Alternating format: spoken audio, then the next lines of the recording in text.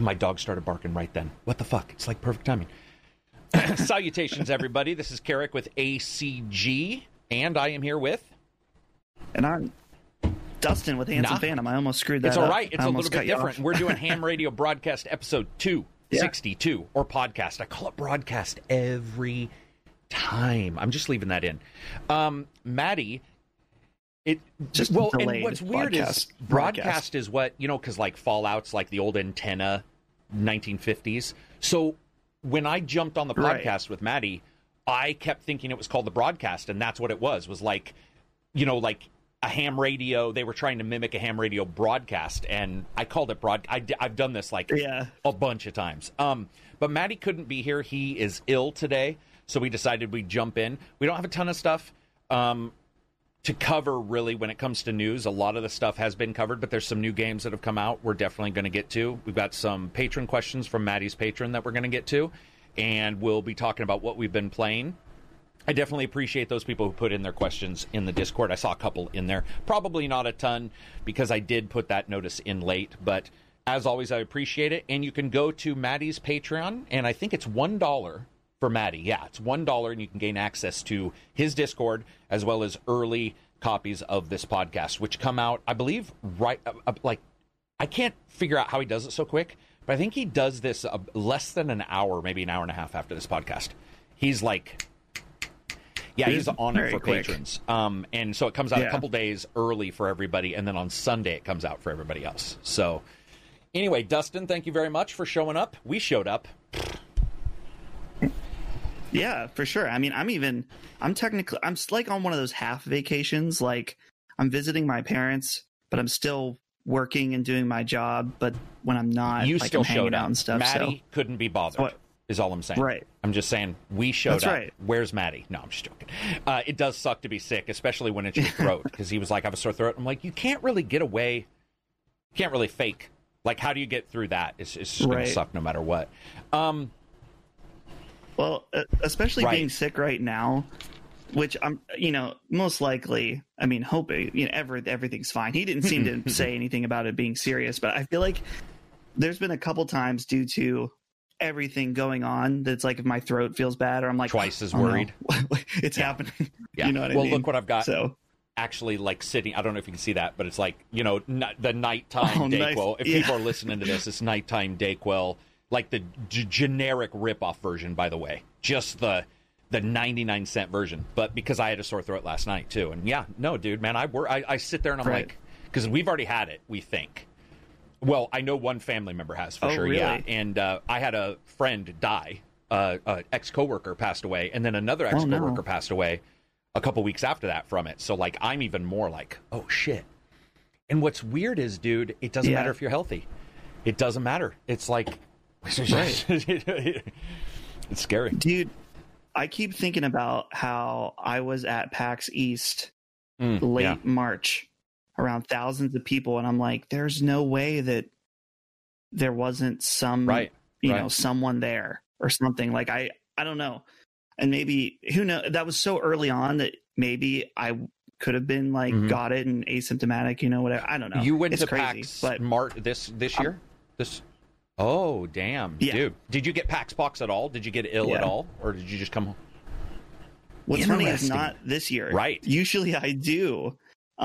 It's hard to tell because me and the other guys in the team, like, work ourselves to death and stay up late and eat nothing but, like, Pop-Tarts and energy drinks for 4 days. So usually I feel like shit when I get back. Right. Regardless of if I have a sickness or not. But, this year I was actually pretty healthy when I got back. At least I thought. You literally described my status quo of living. So I wonder how I'd feel. I'm not lying. Like, I stay up super late. Pop-Tarts I love. Energy drinks. I've got like 3 next to me. So maybe I'd feel amazing if I stopped. I'm just joking. I didn't feel any better. Well, that's when the real everything started really going down after PAX. I was like, you know what? I think it's all the Pop-Tarts and energy drinks that may have protected me when I was like at PAX. South it was Park, like the role playing game. Like you have a shield of Pop-Tarts around you, bouncing all of the different illnesses off. we'll move on from here because I don't want people thinking that's all we're going to talk about. We do have some cool things to discuss. We're going to talk about one game that does remind you a little bit of a virus, and Dustin's played it. Carrion, I guess. How do you pronounce it? Carrion, right? Yeah, I was trying to figure this out because they kind of make a pun in the game because it says like "keep calm and carry on" in one of the signs. So I was like, I think it's Carrion, though. I think that's how I've always pronounced it. So, but that put a question mark in my head. But anyway, this game, it's an indie game where you are basically the science experiment, the alien, right? And go ahead, give everybody your experience. Like, have you enjoyed it? What'd you like, dislike? Yeah, this is definitely one of the more unique indie games. This is what I love about indie games is that even if a game isn't like an awesome 10 out of 10 experience, like I just love seeing new and creative ideas in the indie game world. And this is definitely one of them because and I think they even touted it in the marketing as a reverse horror game. So instead of running from a monster, you are the monster. And so you play as this like red blob. I don't know how else to describe it. I think probably what stands out the most is the movement, is that you can move like up, like there's no limit. I mean, it's a 2D game, but it's not like you're walking around on feet or you're crawling around. You actually your tentacles shoot up all over the place and you can crawl all over the map. So yeah, you go around and you can eat people, and then there's some puzzle solving. And throughout the game, it's a Metroidvania, so you like get new abilities as you play. It's kind of light on the story, but there are some interesting things that kind of show what happened and how this monster came to be. But like I said, it's just one of those really creative ideas when you're playing it. You're like, wow, I don't know if I've ever played anything quite like this. And I love the roar ability. The ability to roar, and everybody in the level is like fearful suddenly and changes the way they act. I thought that was very well done. Right. What did you think about like the mechanics themselves? Did you actually enjoy the way it moved around? Did you enjoy the eating? Because you eat to get more health. Do you eat to heal, or do you get more mouths when you eat? So it's kind of both. Like I know you eat people and it will heal your health, and eventually you'll unlock the ability where you just become bigger. And so when you eat people, there's like, I think by the end of the game, there's 3 different sizes. And that's kind of what's interesting, is that there's certain points of the game to solve certain puzzles that you have to like downsize. And you do this disgusting thing where you like break off part of yourself in water. And there's like a weird mass, which you can then go and swallow back up later if you want to become bigger, or you can just eat people and then regain your mass that way. But so, as far as the mechanics, that's one of the things that I didn't like as much about the game, is that to eat people, I'm trying to even describe, like if you're playing on a controller, you're moving around with the left stick, and the right stick brings up like a little reticule that you can move around, and you kind of got to target people and like grab them. And in some of the intense moments, it just feels like you're like flailing around all crazy, and it's kind of hard to even realize what's going on, which may be part of the design actually. But some of the combat kind of felt a little janky to me, but I don't even think necessarily they want you to go, you know, balls to the wall trying to eat everybody at once. There's like a big, I don't want to call it stealth, because it's definitely not, but they definitely encourage like you sneaking up above or below somebody and then just like grabbing them real quick. So Carrick, did you just for a little bit of time? I actually watched one of the guys. I played it a little bit and got accustomed to movement, but then ended up but one of the Discord guys was playing, and he wanted to stream it, and watched him. And yeah, I mean, from what I saw, I guess I would agree with all that. I thought I really liked the movement. I also liked the fact of like there were times where it felt like a movie moment, because you were the one who was in the roof waiting for a guy to pass instead of being the guy, and that's what happens in movies where like the blob is up in the rafters or whatever. I thought that was very well done. The only thing I personally was sort of shocked at was how small the levels were. So like you would go from one end of the one wall to the other wall in like a quarter of a second, and then there was another fade out and load. and you were like, okay.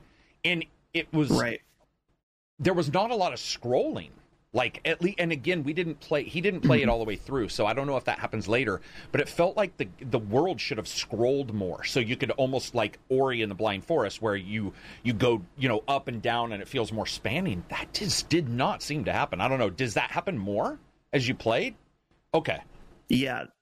That's one of the things that I noticed, was definitely that there are parts where there are really short sections, and it feels like I was especially if you've already cleared out an area and you're trying to backtrack or something, then it definitely feels like you're just going through a bunch of fade in and fade outs.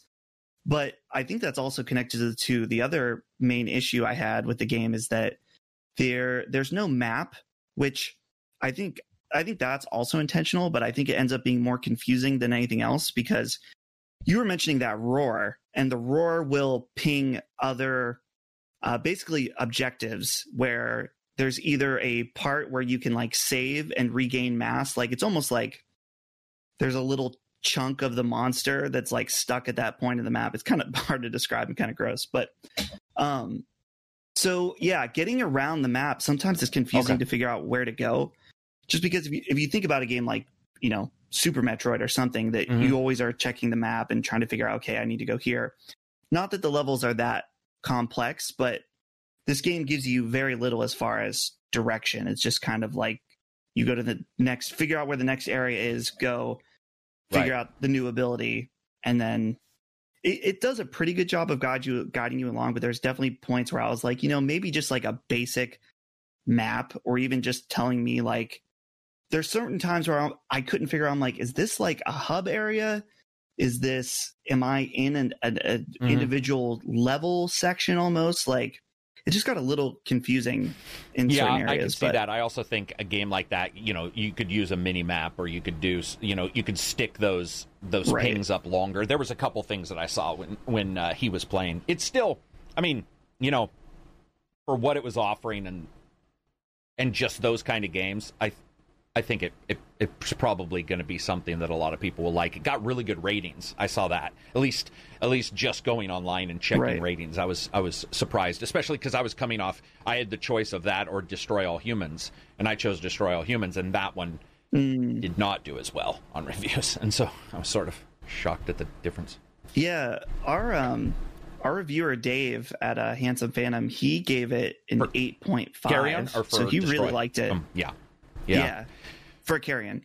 Yeah, so he really liked it. I kind of was on the lower side a little bit, just because I found I hate getting lost in games. That's one of my number one annoyances. Like, that's one of the reasons I struggled with Hollow Knight a lot, is that I felt like I never knew where to go, which some people love that. Like, and in certain games, I like the freedom of exploration, but in a game like that, like especially 2D games, I just hate being lost. So, but it's a neat game. Devolver Digital, man, I feel like no matter what, it's very rare you're going to get a bad game from anything they publish. It's always going to be at least good or interesting. Yeah, I mean, they've probably released a bad one, and I just haven't tracked it, because they do release a lot too. But yeah, I would agree with that. They remind me in a strange way. I'm one of the few fans of this company, but Playway, who does all of the simulator games, like Thief Simulator and House Flipper, and I got into them a couple years ago and was stunned by how many good games they had. Like, blown away. Each time I was like, Mechanic Simulator, this is not a bad game. This is a Zen. It's not the most in-depth game, but I was like, this is actually pretty good. And then I did House Flipper, and I'm like, this is legitimately a blast. Like, what is happening? And then they release a bad game or two, but I think Devolver's got a lot of quantity, and luckily also has a lot of good quality. So if they have released a bad game, you and I probably just haven't pinged it. I mean, it might be out there, but it's just like, and it probably has. I think I remember one or two going, but overall, they're also at a good price, right? Because I think this one's probably, what, 10? Yeah. 10, 20. Oh, and it's on Game Pass right now. Which doesn't make any sense. So it's on Game Pass. So there you go. But if anybody's interested in it, basically you're the Blob from all of the horror movies, and you're killing people. Like, it's and cool sounds. I thought the sounds were cool for that kind of game. Overall, it was actually quite enjoyable. Color-wise, it was pretty good as well. Speaking of color, I want to talk about, and I forgot to tell Dustin this, because it just popped up, but Other Side. Did you try this one? This is one I worked on a preview for at PAX, so I'm familiar with the gameplay. So, I've not so played if anybody it myself, doesn't though. know what this is basically like a turn-based battle game that's black and white for the most part, with some color splashes of red. It's Focus Home is the publisher. I'm sorry, I can't remember the developer's name. But it came out for reviews, did very well. This is another title that I passed up. And it got us on the discussion of color. I don't know about you, dude, but I'm telling you right now, black and white games don't work for me. They hurt my eyes. They make it like it's for a short amount of time I'm fine, but I had the same issue with Obra Dinn. Did you play that game? The game where you're on the haunted ship and it's like all newspaper looking and you could choose the different color palettes? Yes, that's the one from the creator like of Voyage Papers, of the Please, Obra Dinn or whatever. Yes. Return of the Obra Dinn. Yeah. I don't know, Dinn. man. Maybe it's just me. I don't know if this happens to you. Right. But I have a hair in my eye. But what happens to me is black and white games. Saboteur is another game I played, which was a pretty good third person game for the Dreamcast PS2, but it was also black and white. It just hurts that lack of contrast. It was the same thing that happened with Ghost of Tsushima. I just couldn't.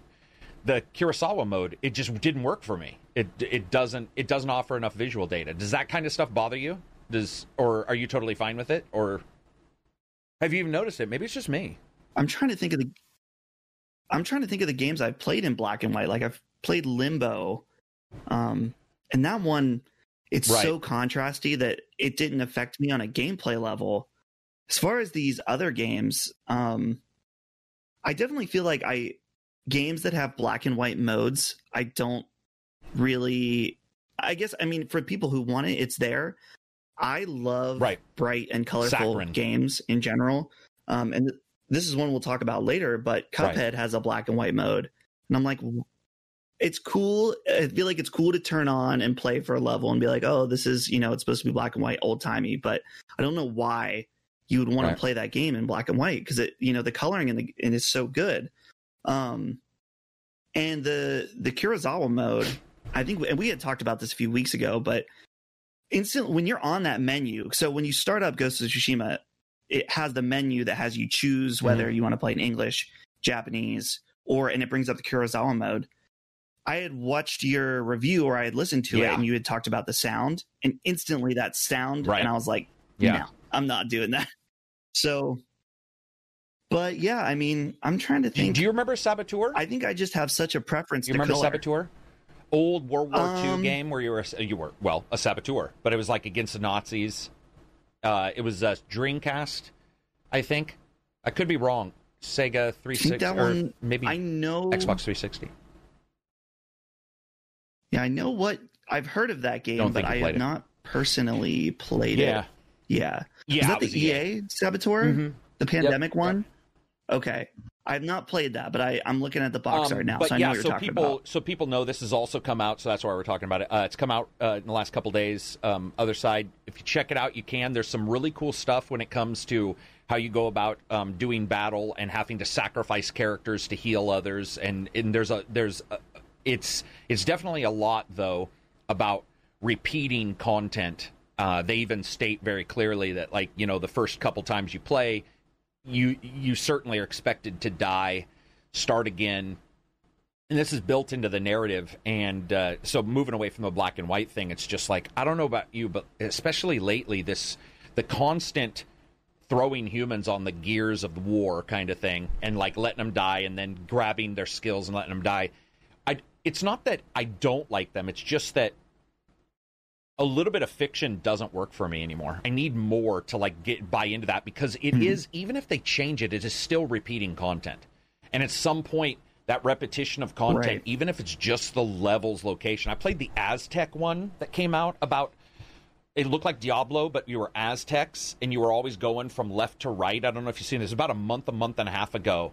And it was the same way, where they knew you would die and you just start back up, with whatever you've learned from the prior battle, and you continue on.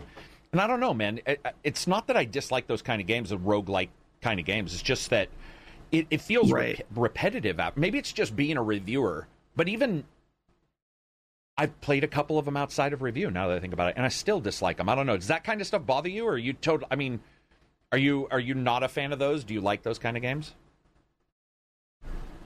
For the most part, when I read about a game and it says roguelike in the description, I instantly am like, not that I'll hate it. I just know that there's a good chance that I probably won't like it, just because I think you're right.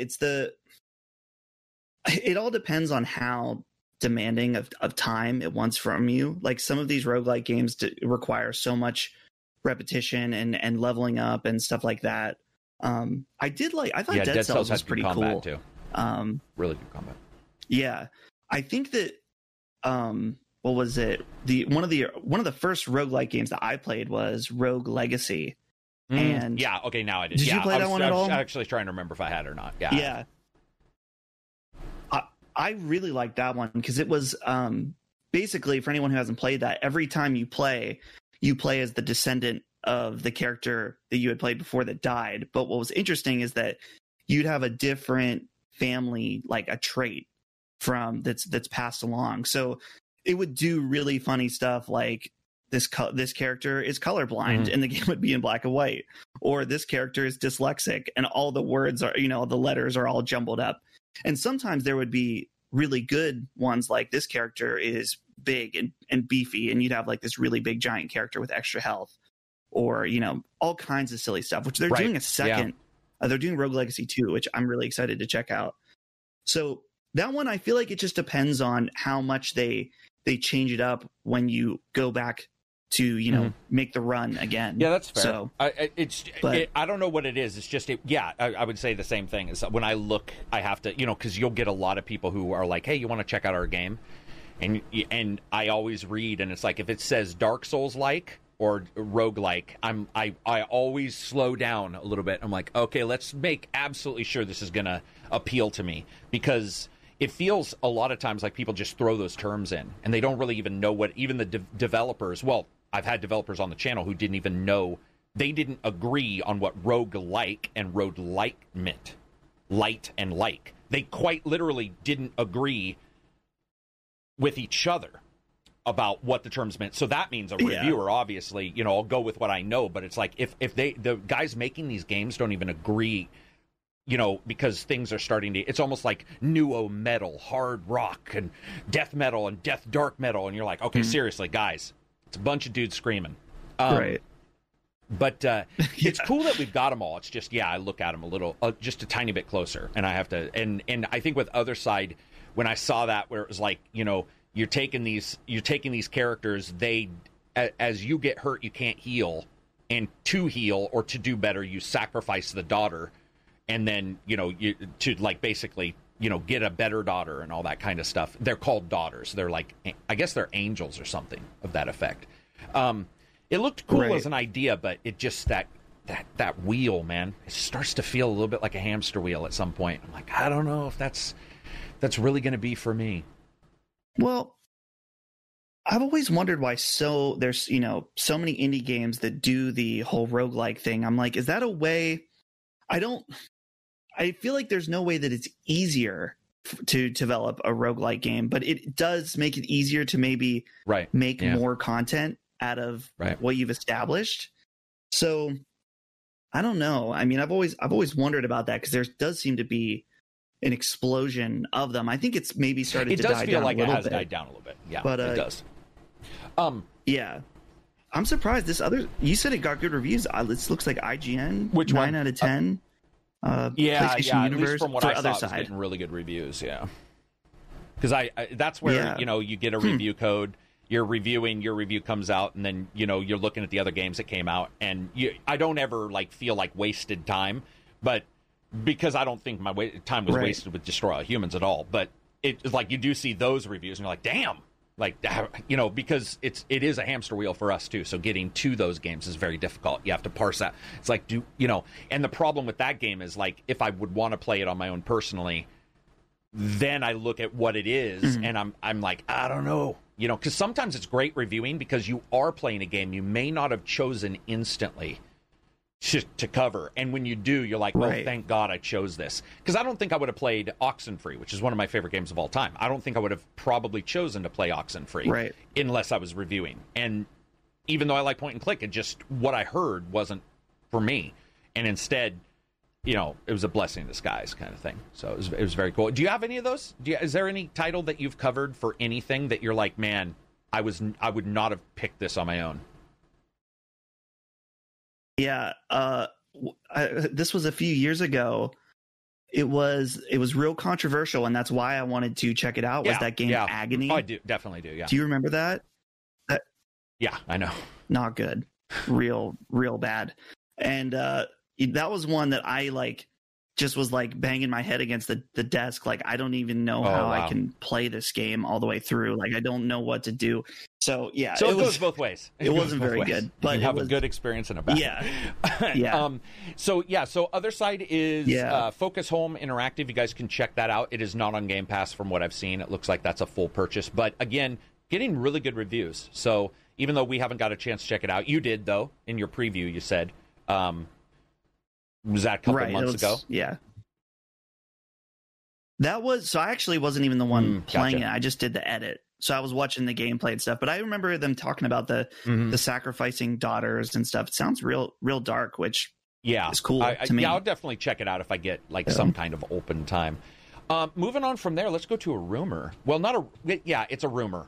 We'll call it a rumor. Ooh. But it's sort of not a rumor. Okay. And that is Jeffrey Grubb, whose Twitter I follow. He's one of the professional journalists, as they call them in the current industry, has stated that he's got word that Xbox Live, the actual payment for playing online multiplayer, is going away, and that we will be left with a Game Pass Game Pass, Games with Gold kind of mix. That's one thing I want to talk about too, because Games with Gold is technically separate.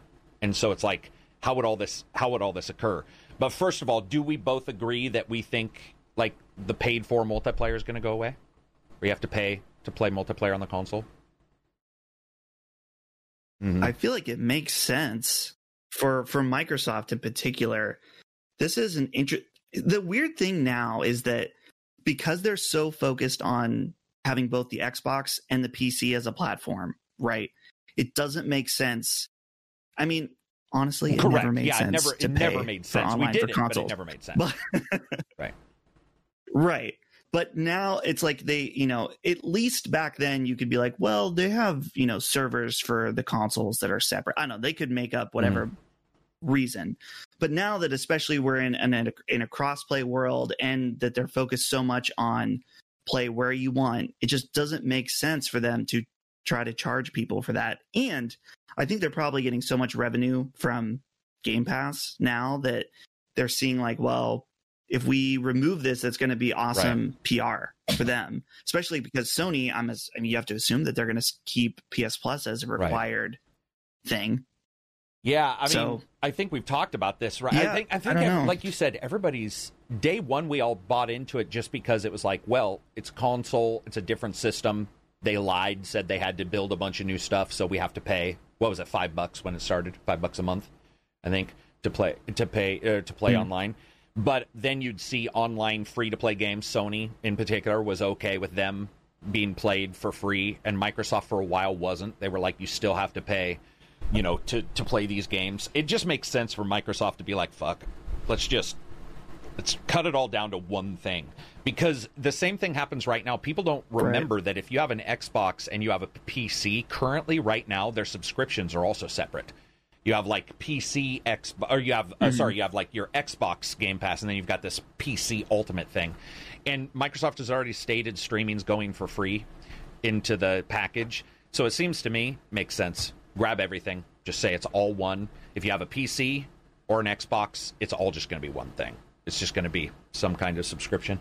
Right. I'm assuming without the purchase of the console, I'm assuming we're $9.99, or are we thinking $15.99? So let's say you do merge all this. Let's say you merge everything. What do you think that'll be? Do you think they'll raise the price, or do you think they'll just what would they do with that? I'm trying to think of the current pricing model because it's Game Pass Ultimate, which includes the console Game Pass, the PC Game Pass, and Xbox Live Gold is $14.99 a month, I believe. I think it is $9.99 if you just have an Xbox. Right. Yeah. But I think that that doesn't include gold. Right. Oh, that's so confusing. This is the problem. This is the problem here, is that there's so many different levels, and that might be part of the thing, is that they're like, well, we're making this, we have so many people subscribe with Game Pass. We can push maybe more people towards Game Pass because we're charging them for Xbox Live Gold, and we don't really need to. So I found it. Consoles $9.99. This is official. I'm sure you can get deals somewhere, but consoles $9.99 a month. PC, just PC, is first month $1, then $4 a month.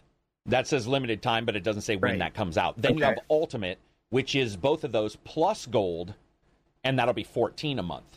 So, which you're really technically $9.99, $4.99. You're really not saving anything by doing Ultimate. It just makes everything easier by putting everything into one.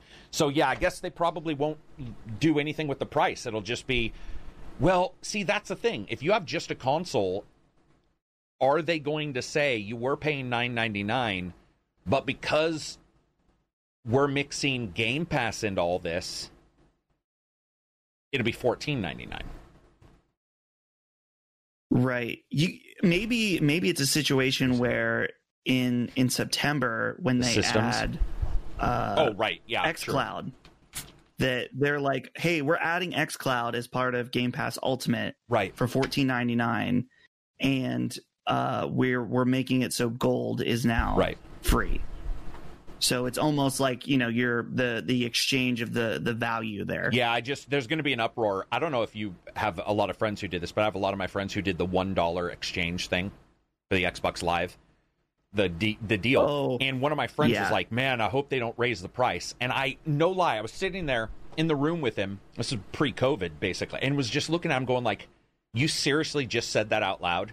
Like, you hope they don't raise the price of like 400 free games to $4.99 or $9.99. You're like nervous that your $1 a month deal is going to go away. Like, what? Where are we? And I was talking about this. I was like, if they keep it too long at a low price, that will it doesn't matter. The consumer will say, why?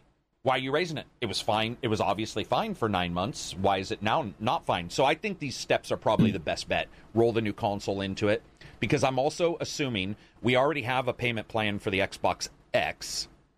I think you can do it with the original as well, where you add a little bit of money into that. I'm assuming they're going to try to make, the Series X be as cheap as possible in a cohesive thing too. I don't know what that price will be. $30, I assume. $29.99 get you an Xbox X Series or Series X. But yeah, man. I mean, I'm really intrigued by those. Like, it's almost like I guess it's sort of a payment plan. It's kind of like modeled like a phone payment almost, but it's like, you subscribe and you get Xbox Live Gold and Game Pass. Well, maybe not Gold when this happens, but you get Game Pass and all this different stuff. I just know if I was a kid still and didn't have a ton of money, but I knew I had like a set monthly income from either like allowance or stuff like that, that would have been awesome. With that many games, to be like, man, for this amount. Yeah, it's like I can get a new console and get the games. You know what I mean? Like, it would have been sweet. I mean, it's going to be really weird to see how the pricing goes for these. Like, and who goes for what, and then how the economy. We talked about this in the last podcast, but like how the economy goes. But, this is, again, Jeffrey Grubb is saying this. Somebody asked him the question, and he was like, he had heard that this was going away. I think we all expected this because last week, I think, was when they did say they were removing they removed the yearly price, I think, for Xbox subscription, or they removed the monthly. Yeah, they removed the yearly. You couldn't buy it yearly anymore, and people were like, why did that go away? So it was like a step in this direction of saying, like, we're going to merge some things. But I think it's confusing. You and I should know this, and we even had confusion on what's gold versus what's ultimate versus. So it's time. Right, it's time to consolidate these. So hopefully it happens. What were we going to say? I'm sorry. Yeah, I was just going to say it's interesting just because I I got Xbox Live Gold when Halo 2 came out, and it's funny, I had that service for, I think I had the badge that said gotcha. 10 years for so many years. And then eventually during the PS4, when the generation switch over, around then is when I stopped, I didn't have it anymore. So it's interesting. I mean, obviously the service is still going to exist. It's just not going to be quite the same. So it's interesting. I remember getting that Xbox Live Gold box that had the headset and like the disc and, it's very nostalgic. I mean, especially as we move into this, they're going to have to make sure that it makes sense for people who are in a post-illness phase of the economy, purchasing these things, getting them. And I think the more ability for people to, even if you're a Sony fan, hopefully they do the same thing with their pricing. I don't mean monthly. I just mean make it a price that people can swallow, because we're coming into a time where I don't think people realize you and I may have a job because we have weird jobs anyway. And you do two or three technically. Now you're here, you also do call-in stuff, and you do your own. And I do too. But a lot of people aren't working at all. I mean, at all. And there's no future within the next couple months where they are. And so I think the best bet is these companies, if they want you to buy, they're going to have to make it really worth it. Like, maybe this is your only thing you get in winter. 400 games or something might be the thing. It might be the thing that turns some people. I don't know. We'll have to see. Sony fans have a tendency to be like, well, there'll be exclusives at some point, so I'm going to buy it now. So it'll be, how do you buy into that? And then you have other nations too. Japan, Xbox sells like what, one system in Japan a month? Dude, it's crazy. Can you one imagine? Or two. I have a friend who's in our Discord. He's like the only guy he knows in the entire place. He lives in Japan. He's the only dude he knows that has an Xbox in Japan. He's like, I don't know anybody. Anybody I've talked to, no one owns one. It's just him. It's like a collector's item. Moving on from there, let's talk a little bit about Grounded. So this is also connected. Grounded is the survival Honey, I Shrunk the Kids game, I guess is what we call it, from Obsidian. And Microsoft released on Game Pass, was that yesterday? Or was that, no, this week. Released on Game Pass this week. I can't remember exactly what day. And it's very short, by the way, for anybody who do download this. Story-wise, very short. I think somebody was already at the end of the story content 15 minutes in. It's more of here's a early access. It's an early access kind of situation. They've already had 1 million people in like 1 or 2 days playing this. And to me, that's astonishing just because, well, and you've played it. Actually, I'll let you go first, and then I'll tell you what I thought. But you played it at least for a small amount of time. What did you think for the small amount of time you played it? Right. It's unique for sure. It's weird because crafting games seem to be hugely popular, especially amongst kids. Like, I don't know if it's just like a Minecraft, that kind of bleeds that genre into what a lot of kids like. Like, I know that my one little cousin is like, they love Rust is popular. One of the big other survival games. And I've played a few of them here and there. Like I've played Minecraft, and I played a good bit of No Man's Sky, and I think Astroneers was another one that I checked out. And I don't know, I'm not super big on these survival games. What I liked about what I played with Grounded was I just liked the unique aspect of being, the Honey, I Shrunk the Kids element of being, this tiny little, person amongst bugs. And man, it was so interesting because even in the 20 to 30 minutes that I was checking it out earlier today, I was like, man, I feel like I've had a lot of unique experiences just within that 30 minutes where it's like, I got attacked by a spider, which was fucking horrifying.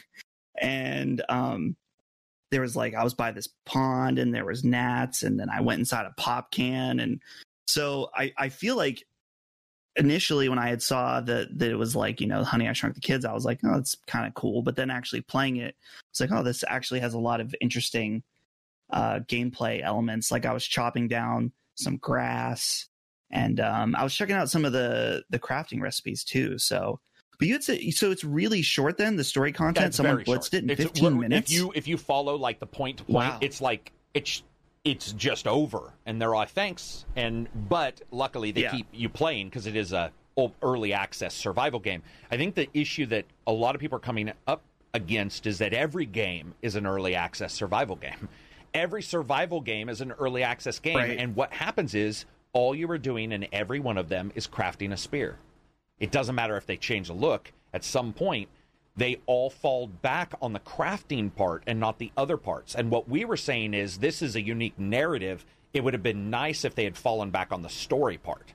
Now, that's very difficult. You had even said, is the repetition of like a roguelike game there so that they can get more content or appear to have more content in something. I think with these kind of games, that's what they do. Is with this type of game in particular, survival games, they're like, we're going to put some crafting materials out there and have some unique combinations, so that feels like a ton of content when really there's not a ton. I think this anti-spider setting was awesome. I don't know if you saw that. But you can go in there and you can turn them into like just two colored blobs. Like if you turn it down, the spider becomes nothing more than a head and an abdomen that are just cylindrical with like glass eyes. It looks like a toy. It doesn't look like a spider. Yeah. I was curious about that because I was like, does it just get rid of them? But how does that work from a gameplay? So I meant to actually try that. So it doesn't get rid of them. It leaves the collision boxes and everything. It just turns them into blobs. Now, what was weird is I told the guy playing, I was like, dude, that might be more frightening to me at 3 a.m. in the morning, with this glowing blob chasing me. But for people who don't like spiders, and there was a couple times where he got attacked, I was like, oh man, that's crazy. Like, that's pretty gnarly. A lot of humans that's not for them. It's very cool that they did it.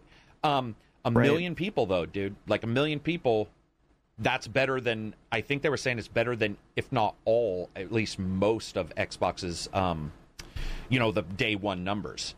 And I know it beats State of Decay 2, which was also stunningly good. It was like, I think it was 2 million in 3 days. So, I mean, it's doing well. I just don't know what's there for me. That's like, I guess maybe it shouldn't be a shocking success to us because other survival games, I'm thinking specifically of The Forest.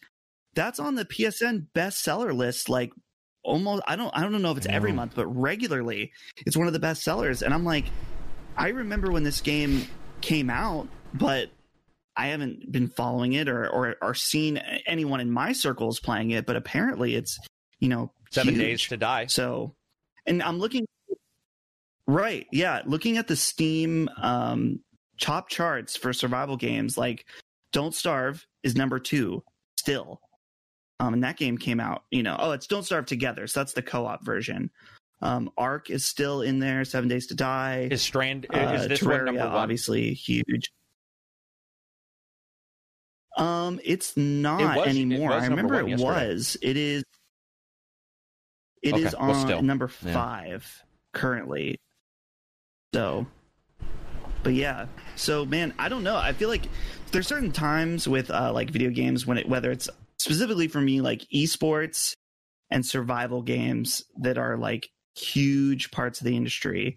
They're a mystery. I'm just kind of like I know about these games and I play them every once in a while, but I don't. It's just they always surprise me. Now that I'm on the Steam main page, it's the top selling. Yeah, like it's number 1 under top seller. So I don't know what's going on with the Steam pages. But earlier today when we were talking on the podcast, I'm pretty sure they looked and it was number 1. And I was just like, what the hell? I agree with you. I think that it makes. I mean, they have a longevity to them. It makes sense. I think that. I can't complain about it. I mean, it's amazing that it did that. It's just, I guess it also maybe shows that other than your third person, Last of Us, Ghost of Tsushima, big titles, right? Horizon Zero Dawn's coming out. If you don't have those big games, maybe some other genres are not being fed. And maybe there hasn't been a survival game for a while. And because I don't follow them as much. I follow some of them, but I don't follow them as much. So maybe it's also just, there's people. who see those and they've been waiting for a long time to play it. I will say, without a shadow of a doubt, though, first seeing it did intrigue me. The Honey Who Shrunk the Kids, that is intriguing. There isn't another one that's like that. So, that can certainly pay off on its own. Did you ever play the shooter that came out about 2 months ago that was Hyperbox, I think is what it was called, where it was like Unreal Tournament, but you were actually toys in a toy store? I think I covered it heard in a of that top 10 video like 2 months ago, and it was another shrunk, right? Like perspective, and I got to admit it was fun and it was more enjoyable because of that perspective. So maybe that's where these where these see their excitement coming from. I think with survival also, maybe it's the time frame. People are at home. There's not a lot to do, and there's no rigmarole or expectation for a lot of these other than staying safe. You're just sort of like, building, and Minecraft, I'm sure, is probably doing really well right now. I didn't check. Did you hear about Spotify? I think Spotify yesterday announced that listening numbers are back up to where they were prior, which I thought they'd be higher, but I guess what they said was they dropped because people were just in, the world was in a panic and they weren't listening. And now it's back to that level, which to me just feels like it's just going to go higher, So, right, yeah. I'm wondering too of specifically with Minecraft, because I feel like that's probably like a comfort game for people. Because I know even some of my friends that we played before it came out, they're actually diving back in and playing it now. And so I don't know. For me, man, Minecraft is special. It's weird because I keep saying I'm not really into these survival games, but every few years I will start playing Minecraft again, and I'm like, I don't even know how to describe to you what Minecraft did, because I told my friend who's in our Discord continually was like, "This is you should play this." And I'm like, "That is the dumbest idea for a game I've ever heard of, and I don't want to play it." And one day, late at night, I randomly got it, and I don't even know why I did. And we're talking 2 years after it released, and I got it, and I watched the entire series of Friends in a row. Every night I would come home, and I would just turn on Friends and just play Minecraft. And I was just like, what the fuck? Yeah. This is, every hill was some new cool looking thing. And I don't think I ever built anything good. I think, I'm not lying, I think the best house I built maybe was wood.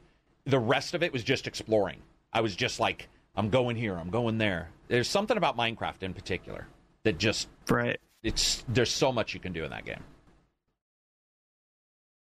Yeah, man, I have so many memories of playing that game multiplayer. And we sometimes creative mode I actually had a ton of fun with, just not having to worry about resources. But that game is so full of it feels like it has a story in a way, just from the gameplay creates stories between you and your friends, that it's like, I can remember a moment that we had in Minecraft 6 years ago, because what happened was so memorable just from the gameplay. And I wonder if that's something that draws people to survival games. And I wonder if Grounded kind of can do that same thing. It's a good point. Also, childlike. Yeah. That's why I was bringing up the shooter. I think for me, Toy Commander for the Dreamcast is the same way. I like toys.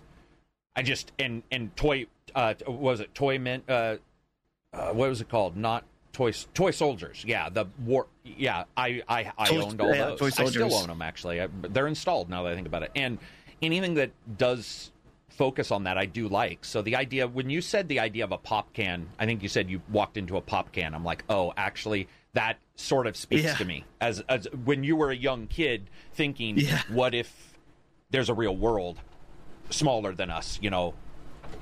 That speaks to me. I could definitely see that being a thing. But yeah, it's cool, man. 1 million. I guess. Hey, we can't. You won't hear me. I think it's awesome. They're doing well. I'll just say that this is one of the surprises for me, because when I saw the numbers, I did a double take. And I was like, what? I have to admit, when they announced this, I was like, oh, we have another Microsoft studio doing a side project that's going to go nowhere, I did the same. Bleeding Edge. Correct. And it seems to be the complete opposite of Bleeding Edge, where it's a huge... Is Bleeding Edge... It's funny, because that game came out and then just and it got a new character yesterday. I only know because I Really? hadn't heard of it, Okay, and then it popped up yesterday in the news. Yeah. I wonder what the player count is like on that game. It's got to be dump. And that's the thing is, I don't. One of the reasons why I brought up Grounded and wanted to talk about it a little bit is I'm not a big fan of these type of games because I don't want companies resting on their laurels and saying, let's just throw out 10 games with barely anything and see which one. I was not a fan of how Sea of Thieves worked out. Even though I'm glad Sea of Thieves worked out, I don't want a company just aiming for that. And State of Decay, too, while I liked it, it certainly could have been shored up in 100 different ways before it was released, and yet it's doing insanely well enough that they've moved to a third. I think Obsidian's slightly different because they're so small. It sounded like, what did they say, 10 people are working on this? Or it was small. It was like, maybe it was 16. But yeah, it was like the small team working on it. But I agree with you. I literally thought of Bleeding Edge when I was like, oh, that's what this is. Yeah. It's like somebody's got a side idea. And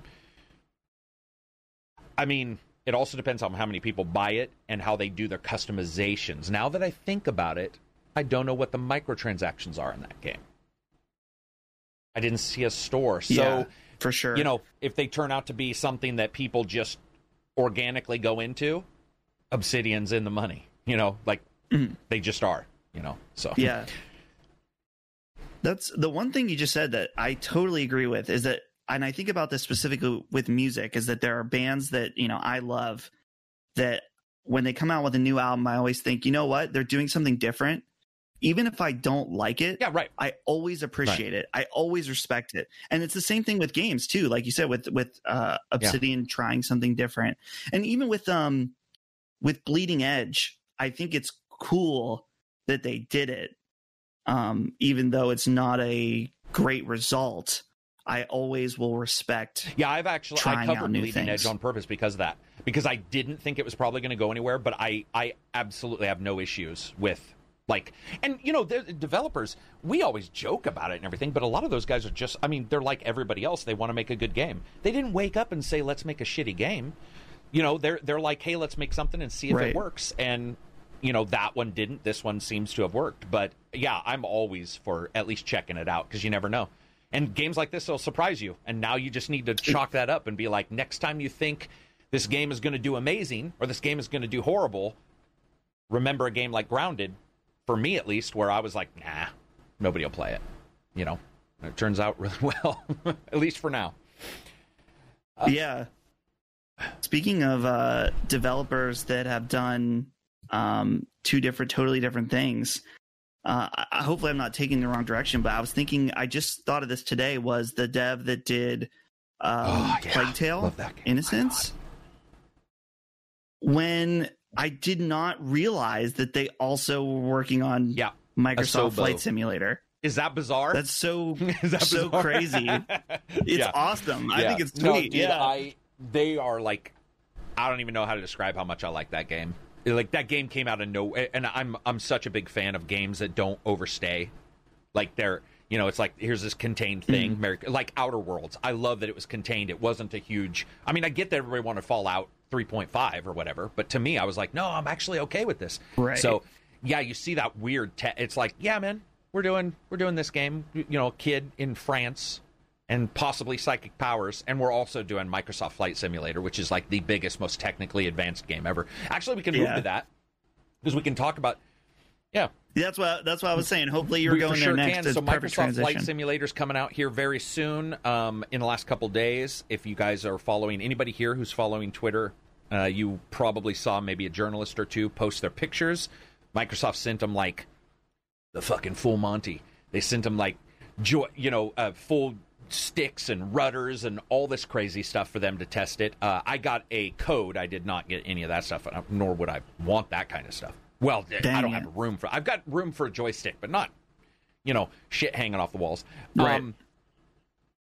You're not ready to play Steel Battalion. No, probably in your room. not. But it was fun. I always wanted to play that. To be honest, it was fun. And that, by the way, that controller does work as a USB device in a PC. So a lot of people buy. Yeah, a lot of people buy it to play other games because you can. It's a generic USB device. Yeah.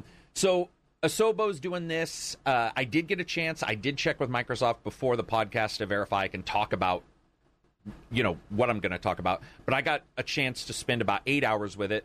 I want to say first, hats off to them, because what they did was they have a bandwidth section of their options. First, you can, dude, I saw it's that so in the great. Digital You can Foundry turn it video. off, Yeah. which is awesome, and just play That's with interesting. the assets you get. But you can also throttle it, and you can also cap it. So if somebody has a 1 terabyte, which isn't unlikely in America, 1 terabyte is considered a lot, but you could say 500 gigabytes and then still leave yourself 500 for the month. And so it's got all these settings, all this stuff, and I gotta say, I won't get into a bunch of stuff because this is the preview. The review code, goes live in a couple days, but it's as good looking as the videos show. Like it's pretty crazy. It's pretty stupid. Like, I was just playing it going like, and I have a powerful PC, but I also tested it on the mid-range PC.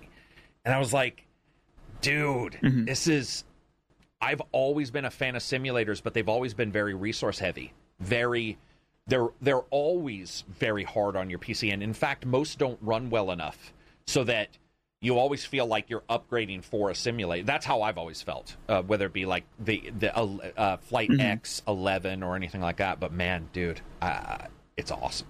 Like, insane. I appreciate that too. I feel like so many developers now will spec their max settings to 2080 Ti or and it leaves it no room to grow once future hardware comes out. So I think in the Digital Foundry video they had a 3900X with a 2080 Ti at 4K, and it wasn't. It was like 30-ish. So I always like that because it's like, man, this game is going to grow, and obviously that's the design. And with a game like this, the fans around it know it's not like people are going to be like, oh, this game's unoptimized. You know what I mean? Have you seen people do that? I don't know if you heard me and Maddie talking about this, but I actually stated anytime you have an ultra setting in your PC and you are future-proofing, you need to have them sign an NDA mark, like where it says, I will not report this as unoptimized if I'm trying to run it on this card or below, because you literally don't have that hardware. And you'll see reviewers will do it. I've seen pretty big reviewers be like, oh man, it doesn't run well, blah, blah, blah. And it's like, dude, you're on Ultra. They don't even have that setting on a card. Like, and it states it. But yeah, I've seen that a lot. It really needs to stop. It is. It's so annoying. Yeah. Yeah, go for it. Oh, and a side note also, and because you mentioned this in your videos, and I always appreciate this, that I can't stand when I've seen people talk about previews and they talk about technical aspects and frame rates. Like at PAX, I've seen PAX previews where people are like, well, the frame rate wasn't very good. I'm like, we're at a show. Like, this is a preview build that may be 6 months old or something. Like, why even mention that in the preview? So, unrelated. It's very important one. And that's even why, like for me, seeing how it runs now versus how it'll run on review time frame is going to be interesting. But it's cool because we have a game that personally probably won't light the fire of 80% of gamers. Probably. I mean, being fair, 80% are not going to want to fly, but it normally would be 75% or 85%, sorry, but there's a 5% there who see a game that looks so beautiful that they think flying might be fun for the first time ever in a game. And I got to tell you, that is the group that I think will freak. I honestly believe the other percent, like myself, are going to be very excited to have a game made for them. But there is a 5% of people that I have seen in my own Discord going like, dude, I don't even like flight simulator games, and I'm buying a joystick right now. Like, what is going on? Like, there's a part where they fly in one of the commercials, and there's like birds under them, like flamingos, I think, in Florida, and people are just like, is that fucking in the game? If that's in the game, and it's in the game. It's just like, it's there. No, it's there. It's like, that to me is this really cool time where you'll see I personally believe, at least from what I've seen, in some areas, a game that looks next gen for the first time ever. Like, and I don't mean, we're using the term next gen, which I don't like because PC's already all gens. But you know what I mean. It's like the first title where I've had hands-on been like, wow, like, damn, That's pure insanity. I mean, you're right, though. 30 frames per second, pure insanity. You're going to need, you're going to have to turn some shit down. That's for sure. Right. So here, I have a question about this game because I've heard about this game for a while, and I remember my friend telling me that his dad would play it, and he would always laugh at him because he would basically like play and like take the plane. He would fly like a commercial plane, and then he would just kind of like sit in front of the screen for 3 or 4 hours while it flew. And I'm like, surely there's more to this game, than that. So what is for you?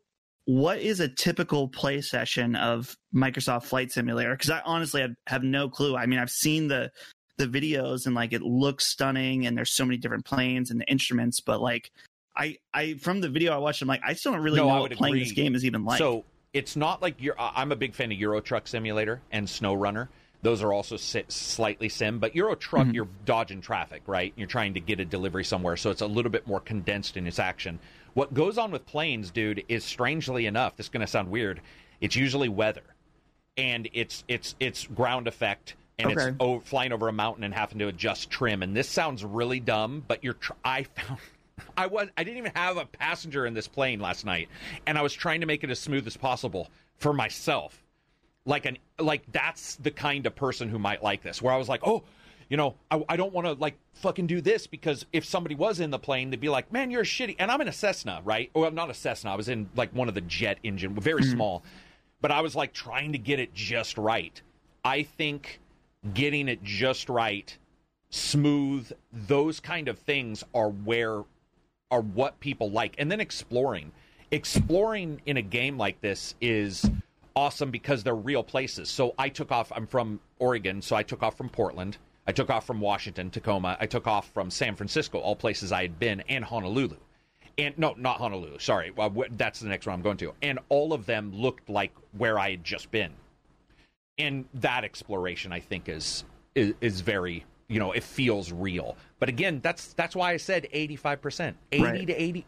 Most gamers, 20% of gamers will be into this. Maybe it would have been 15, but like I said, I think this gains at minimum 5% more, because somebody who maybe they're a GT fan, Gran Turismo, maybe they've done a little bit of sim, maybe a Euro Truck Simulator has been slightly interesting. They see a game that looks like this, and maybe they think, I did buy a good graphics card, but I don't really have anything that requires it.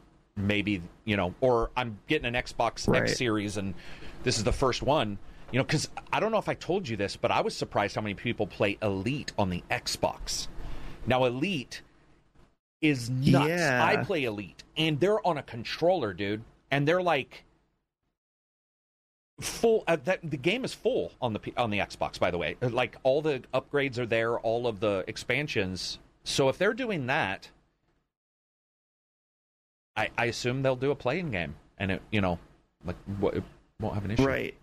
Yeah, that's one that people said is hard to play in VR because of playing on a controller, I've heard. I was okay. I use voice attack, though. So I have a joystick, HOTAS, and then I use voice attack. William Shatner, by the way. Shout out to William. He does, because you can buy voice packs. And I use William Shatner and Brett Spiner, Data from Star Trek. And both of those guys. And nice. Yeah, you without voice attack, you can certainly do it. I've seen many people not use voice attack. I just had to use it because too many buttons. Yeah, and you can't see your keyboard, so you have to memorize the. And so being able to say lower, your fucking like drop your landing gear without having to push G, Control, Alt is always easier. But yeah, dude, people are doing it on the console. What were you gonna say? Yeah. Speaking of VR, I think you put in our Discord about this game is going to have VR support. This is weird, and this is why I'm so confused on VR with Microsoft. WMR is Microsoft, and yet when Asobo announced this and when Microsoft showed it, they said they had no plans for VR because they assumed no one would want it. And so it took them 2 months of having the trailers be out, and then PC Gamer said, seriously, VR or not? And then Microsoft said, okay, we now understand you want it, so we're looking into it. And then as of yesterday or whatever, they stated it will have VR after launch, but it will be VR. I don't know, dude. Right. Such a weird thing to say. Like, Microsoft with VR, you're right, has been weird since that was a big thing before this, the Xbox One X. They were like, this will be a VR console. Right. And then they're like, yeah, never mind. Which surely Microsoft has the, the research data that they said, now's not the time to invest in VR. Maybe they thought that it was waning, but I never know what the state of VR is, because you get the hit pieces, not a hit piece, but you have people writing like, yeah, VR is dead, VR is not succeeding, blah, blah, blah. But then also the Oculus Quest is literally sold out constantly, which there is probably, and there has been, shortages due to a million different reasons right now going on in 2020. But even then, still, like, people are buying up these headsets like crazy. I don't know if it's just we've hit the right point where we're past the early new technology, early adopter phase, and we're starting to see people interested in the consumer product of something more one-off like the Oculus Quest, or if people's PCs are just, it's cheaper now to have a PC that's VR capable than it was when it came out. And I mean, I guess the headsets too in general, I mean, obviously the Valve Index is the high end at $1,000, but you can get an Oculus Rift S for $399 right now. And then there's this other one that we were talking about before we started rolling, the HP Reverb. The new one, what does that one start at? Which is $150 cheaper than it was. It's $499 or $599, but it's $150 cheaper than what I bought my G1 for, my Reverb G1. And then WMR right now is about $99 to $150 off of eBay or Amazon. And WMR has higher resolution than the Rifts. So, like, they use a different style of tracking, so a lot of people don't like them. But I think what happens with, like, Microsoft Flight Simulator, I don't know why they didn't know. Maybe they didn't. I don't know. I don't know how that decision was made. But as long as they finally realized, hey, people would want it, I would assume you and I, as PC gamers, we'd be like, dude, it's a PC sim title. Why wouldn't you do it? Maybe they didn't want to do it because it was also going to be on the Xbox. And they were like, they know that currently you can't take a WMR, which is Microsoft's actual form factor, and plug it in. And maybe they have to now say, well, we're going to have to build a branch of our development just to handle VR. But I think it makes sense. This is the game that you would want for VR. It's the game that you would be able to sell people and be like, dude, do you want to be in the cockpit? This is the game, that allows you to do that. And, we'll talk about VR in a bit, but, like, if you do hit those, anybody who's done VR, like, when it does hit, it hits. And you're just like, oh my God, this is insanity. It's just that without support of a Microsoft and Flight Sim and this kind of stuff, we won't notice that as often. So I'm glad they're doing it. And yeah, it looks fantastic, man. It's going to be interesting to see how the volumetric clouds. Yeah, it's dude. It's so weird to see the buildings though, and cars driving. It's so weird because I had everything cranked. I was like, fuck it, man. If I get 15 frames per second, screw it. Right.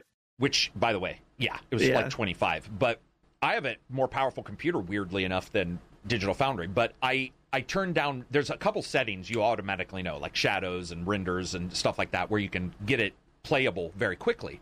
And these are types of games where 60 FPS is what you want, but like 45 isn't going to magically make you miss a input leg frame on fucking Rue in a Street Fighter game. And it was crazy to take off from like an airport I took off from less than 2 months ago and be like, that's the tower.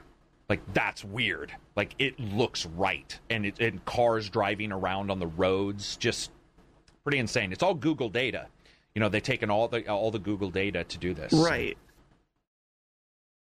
That's what I was wondering, because, like, me living in a small town near Pittsburgh, I'm like, how detailed is my hometown? I guess it would just depend on the satellite image data. From what I understand, what Microsoft is doing, limited knowledge here, but when I read up on the GDC data, what they're doing is taking Google, they're taking all of the stuff on Google and they're sort of condensing it. So, like, if your house is an A-frame 1970s white house, they might have that as a generic, and they're like, we can put your house in there, no issues. But then somebody has like a AA frame that's like purple, and it's got, some additions. They may have to generic that to one of their hundreds of sets, and they use like a builder that sort of builds those out and puts those in places. But I did have somebody say that their house is in it. So I don't know, and I haven't checked my house. It will be the first thing I will do today. That is quite literally I'm going to try to get to my house, but it's quite a big flight from where, like from my home when I was a child. I'm going to try to find that. Right. But you know what? Even if they come close, I think, knowing this stuff's updated, you can turn the real weather on and off, which was cool. So you can because it was sunny, and I was like, yeah, because it's pretty nice outside right now. I don't know where you are, but it's hot as where I am. And it's super clear.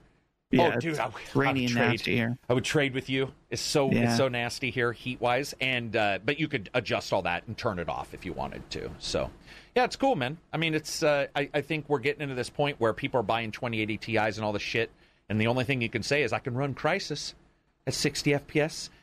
There's some games, but overall there isn't that title that you're like, oh my god. And I think this one for a lot of people will be the one that people are really happy about.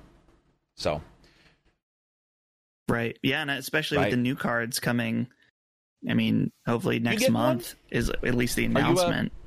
Are you like a day one kind of person? So I don't know, because I actually let's see, last year was when I built my gaming PC, and now that I actually have a lot more disposable income than I can dump into a PC, now it's like, so I currently have just a 2080, not the Ti, just the regular 2080. I got it because Staples.com had a price error that it was like $400-ish bucks, which was awesome, because they're normally retail like 600, 600, the prices are all over the place. So I think that I will probably, depending on the resale market, I will probably get one, just because I'm an idiot and I'll just spend my money on, like, it's totally not necessary for me. It is nice for rendering, to upgrade, though. But those kind of stuff, editing and rendering. Yeah, that is true. Right. Yeah, it will give me a little boost on the editing aspect, but I really want the new HDMI 2.1 port. So because my work / gaming PC, which is one and the same, is upstairs in my office, and my OLED TV is unfortunately downstairs. So because I am so there's no way that I'm going to stream my gaming PC to my TV. I know people do that with the NVIDIA. It's never good enough for me. There's always like a little bit of compression, so I'll literally carry down my tower like over on the weekends and stuff.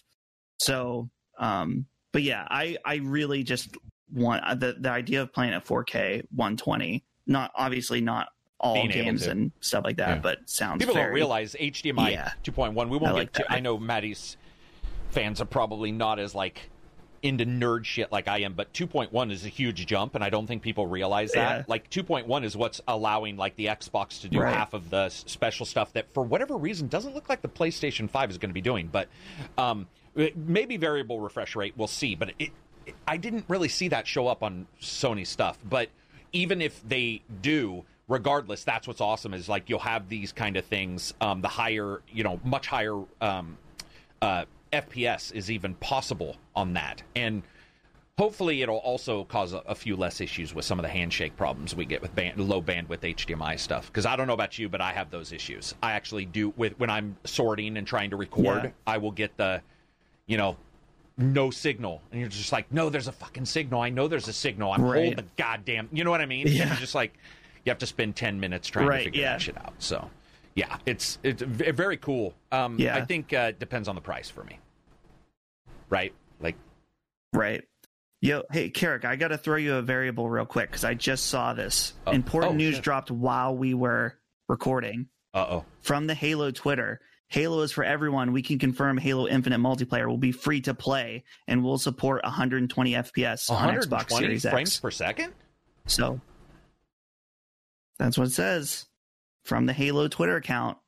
What the for multiplayer. So but it says 120 FPS on the Xbox Series X. What it says. Will support 120 so FPS let's talk on about Xbox Series just X. real quick, and then we'll move on to the other stuff we normally have playing. So that's pretty good news for sure, and I think that free-to-play, obviously Microsoft's doing something. They wouldn't have said that if all of these other adjustments were seen about, like, costs of the packaging. I'm assuming they're going to announce very quickly that you don't have to pay to be online, obviously, because why else would they mention that?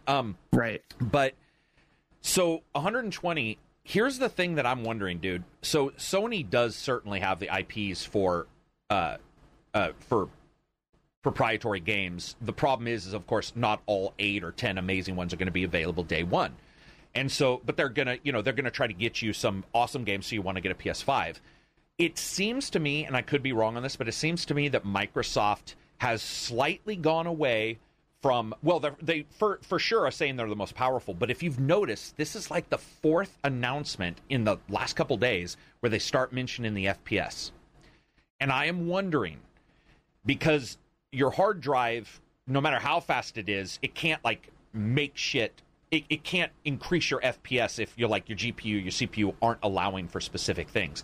I'm just wondering if this won't be Microsoft's way of saying, look at us. Your game's at 60, guess what? We're at 120. And the reason why I bring this up is you can't hit 90. No one's going to care about 90. They are going to care about 120, or they are going to care about 144. 90 isn't a thing. There's no reason. You don't see people saying we have a 90 refresh monitor, but they do say we have a 144 or a 120. And to get to those, you have to double your FPS, which maybe Microsoft is thinking Sony can't do. And so we're going to say 120 for everything, which is like Microsoft's end around for whatever Sony's saying with the SSD. I'm just thinking off the box here of why they've really gone to this 120. Ori and the Blind Forest, hey, guess what? Free 120 update. Forza, guess what? Free 120 update.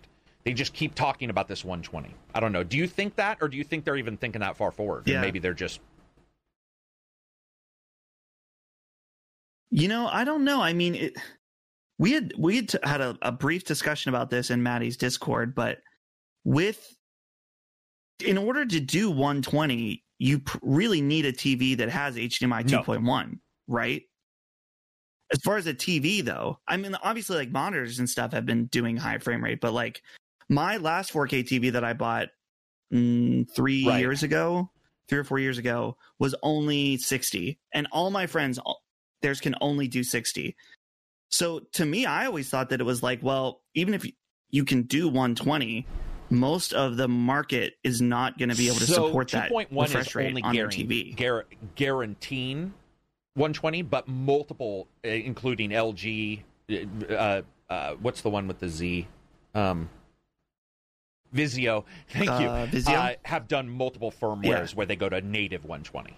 So 120 is definitely possible on some of these, especially if they're 2.4. And in fact, there's actually a website now that's like, here's all the ones where if you want native 120, just make sure you have this setting on, and it's native 120. So it's like, it's not as, you're absolutely right in that, just like many people probably aren't at 4K TV. I mean, obviously 4K is getting bigger, but still people have 1080p.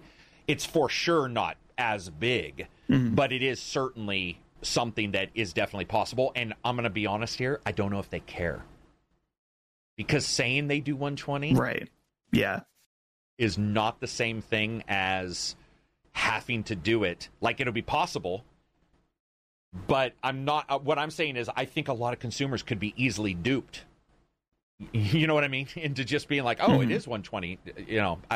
Just guessing off the top of my head here, but you have a monitor that'll do this, I don't know, right? And I have two that do that, and then my TV does do it, has a refresh. And I have checked. I actually I have a HDMI like tester, you know, so you can see that. Oh, nice. But it's just, I don't know. It just seems to me like, you know, marketing. They all do marketing. It just seems to me like it's sort of the marketing thing to do, where Microsoft's like, okay, you want to talk about your SSD, we're going to talk about frame rates, and frame rates seem to be a little easier to explain to people right now. So it just seems like Microsoft has sort of slightly nudged their discussion over towards that for the time being. But you know who's missing, bro? Nintendo. Where's our Switch 2? Oh, yeah. I was wondering about that. Yeah. Well, that's the thing. It was a couple months ago that they were like, yeah, we're not doing any hardware in 2020, which is probably smart with, Microsoft and Sony going this year. So who knows? Maybe they're going to try to pull another March, which I feel like with a Switch, do you think that they're going to just do like a Switch Pro situation? I would want them a real Switch Pro, but Maddie's reminded me multiple times, just Nintendo doesn't work that way. They just don't. Right. So. Well, I mean, they did the 3DS and the new 3DS, which was kind of I think it was kind of a similar model. I mean, I don't know if people would consider the three. I mean, maybe they would, and I could be wrong on that, but I don't know if they consider that a pro, like what I would consider a pro Switch, which would be an FPS / resolution. I don't know. I really want it. It's not going to happen. I shouldn't even have brought it up because it's not going to happen. I do like a lot of the games on the Switch. At times it's really ugly, man. I just played what's the one? Dude. Not Witcher, the other one. Oh, it's resolution Outer Worlds. Pretty rough. Oh, yeah.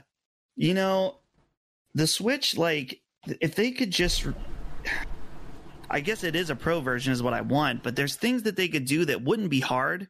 Like, isn't it like if they could just make it so it had, not that it renders at 4K, but it had 4K output. You know what I mean? That would make a big difference. I can't believe, we were talking about this on my show the other day, how the Switch does not have Bluetooth audio support. I remember being on a plane for the first time with my Switch, and I got on my earbuds. This was like a few weeks after it came out, on my way to PAX that March. Right. And I was like, what? I couldn't believe it.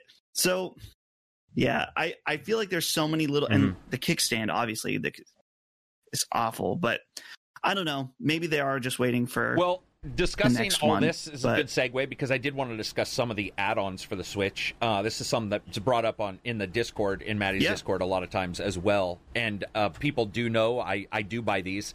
Originally, when Bluetooth was having its issue, I bought a Bluetooth transmitter and Bluetooth receiver. You can buy them off of Amazon, and you can do the Adantec X low latency. And they were like $15 a piece. So for $30, you could get Bluetooth audio from your Switch. But now they have like 6 or 7 dongles. I just looked at it last night.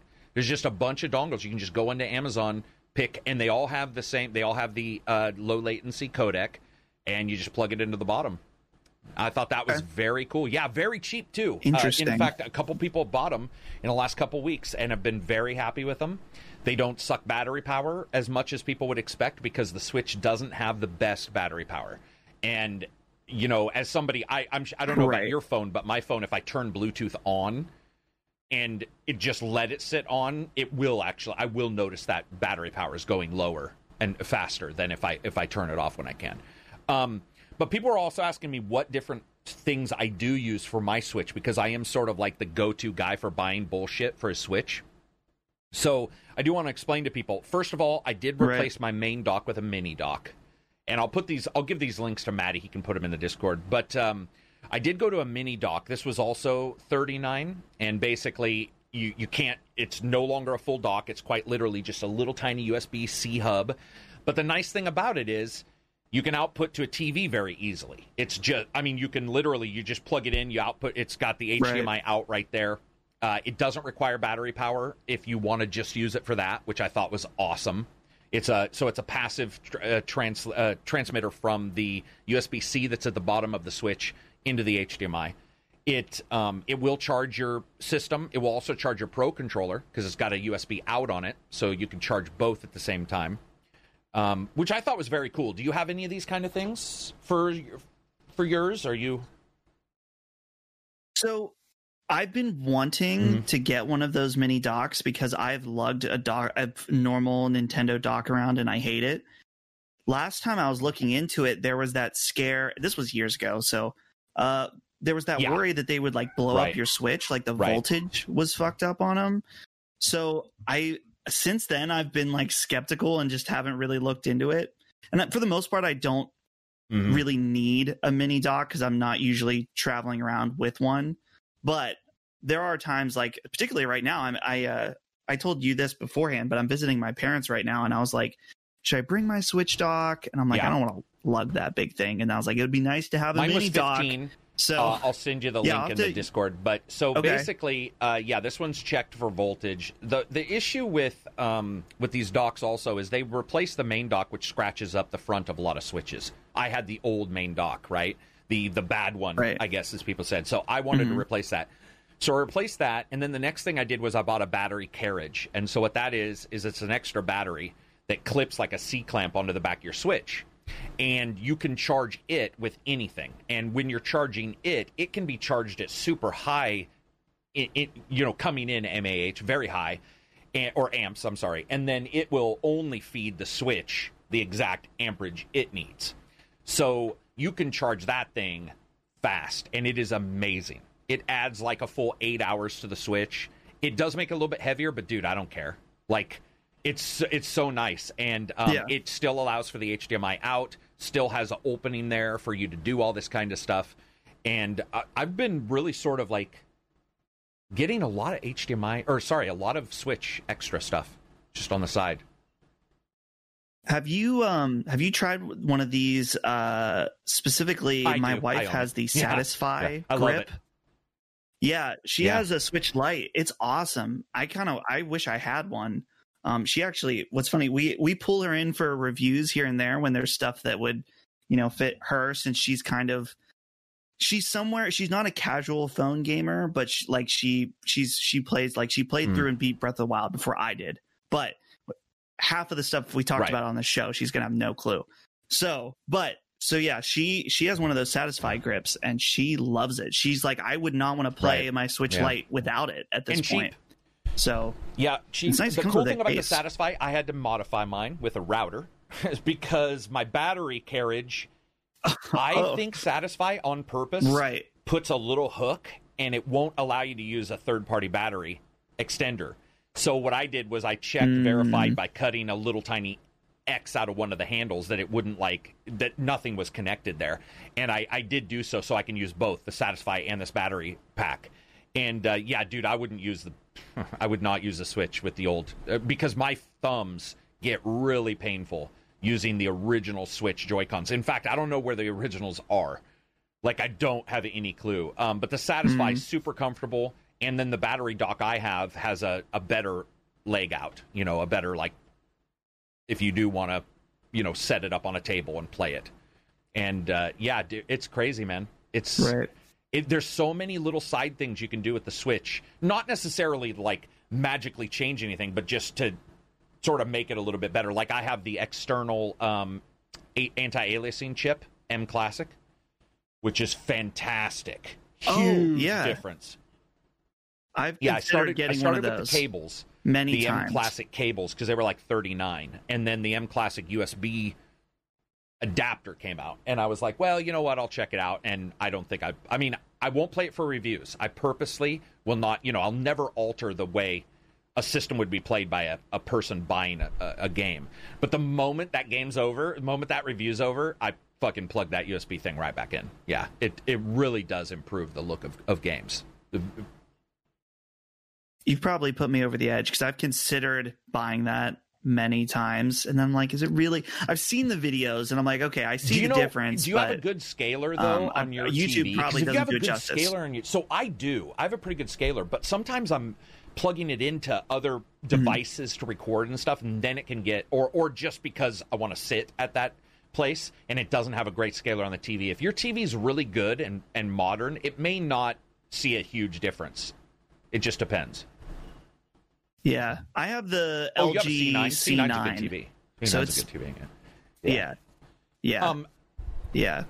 It was very expensive, but it's very nice. I mean, and that's the thing. I went with the Samsung, the 85, and like awesome TV, great scaler. I still notice it on there, but it depends on the game, especially low. The Samsung has one of the better scalers, so it's a little less noticeable. But especially on like a Witcher.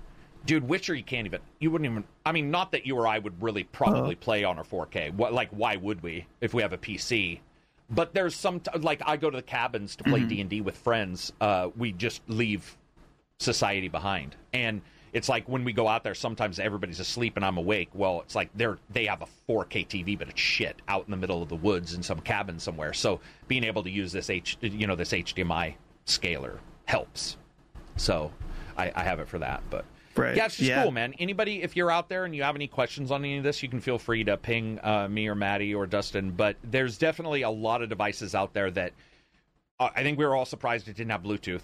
Like, what the fuck? So not only that, but the Bluetooth, I don't even know if a lot of Bluetooth devices at first didn't have the low latency, which is a big deal if you're playing video games. So now you can get these. I definitely would suggest if you want to, you go and check online. There's multiple ones that, don't have any issues, and definitely get them. You can get some extra use out of your system. Is there anything else I use? Anything you use? Trying to think. I'm pretty light on Switch accessories now I think about it. I do have it's funny, I made fun of them when they came out, but when I first got the Switch, there's like the grips that you can plug the Joy-Cons in that turn them into like they're just plastic. But I use them and I'm like, whoa, this is actually a pretty decent solution for if you need to have like 4 or 5 controllers at once.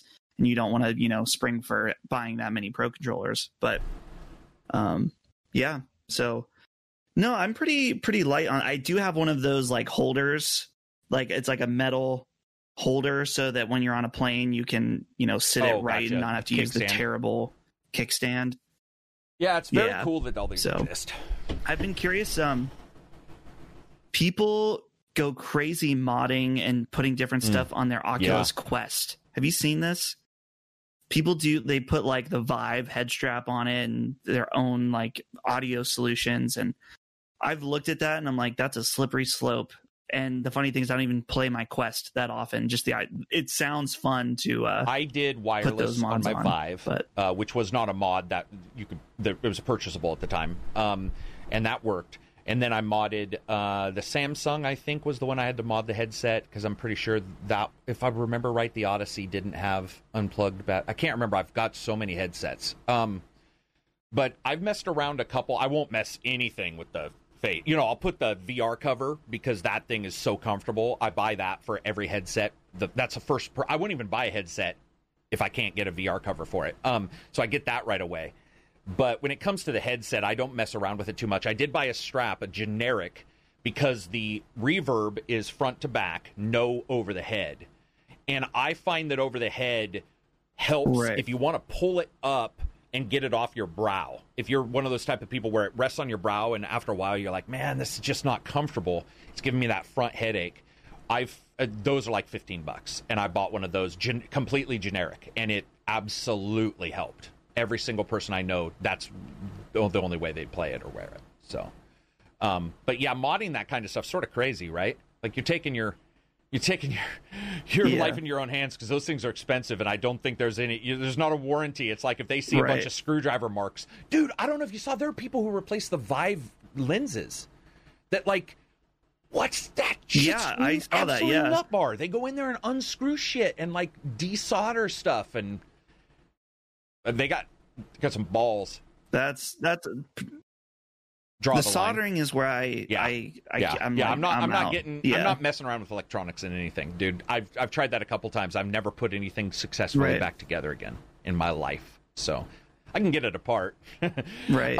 Yeah. Moving on from there, what do we got here? Oh, Cuphead. I wanted to hear what you thought. So Cuphead for PS4 got released what? Yeah. This week? Yeah, it was this week. I can't remember. It was like early in the week. You got it and got to play it. What'd you think? Yeah, so I've played it on Xbox, Switch, and then I was like, you know what? It's like Cuphead is one of those games I love this game. And I was like, you know what? I want to buy it again, just because, first of all, I had the free $10 credit that they're sending out to people on PSN. So I was like, you know what? $10. I love this game. I'm going to buy it again just because, and play it again for fun. And it's the same Cuphead you know and love, only it's on PS4. The only interesting thing is that's surprising to me is that there are some like slowdowns, like frame rate issues Really? on really intense parts. Yeah. Specifically, I'm thinking of, for me at least, it's happened in a few different levels. The one I'm thinking of right now is the airplane level with the bird. When at the end he's in the stretcher and he's like coughing up stuff, I will have weird like frame rate jitters, just a little bit, but it's enough that I'm like, yeah. So, which is weird because I think the Switch version was like practically perfect. Like I don't think there was really any kind of frame rate stuff going on, but yeah, it's cool that it's out on Switch, especially because at one point, I don't know if it was Microsoft or the guys at MDHR that were like, yeah, this game it will always be only on Xbox and PC. And then, of course, it came to Switch, which is somewhat understandable just because they're, the Microsoft Switch isn't as big of a competition between Microsoft and Sony. So, I mean, you have to imagine that they were sitting around at a table and be like, well, we're not selling any consoles because of Cuphead, and everyone who won it bought it. Yeah. So why wouldn't we release it on PS4 and make a boatload of money? Sense. You know? What do you think about controls and everything? Feel identical? No issues? Does it use gyro or anything? Yeah, crazy? No issues. PS4? No. Okay. No. Yeah. I prefer. I don't know. Everyone has their preferences. I prefer the PS4 controller, especially when it comes to D-pad. So I'm enjoying playing it with the PS4 D-pad in particular. But nothing.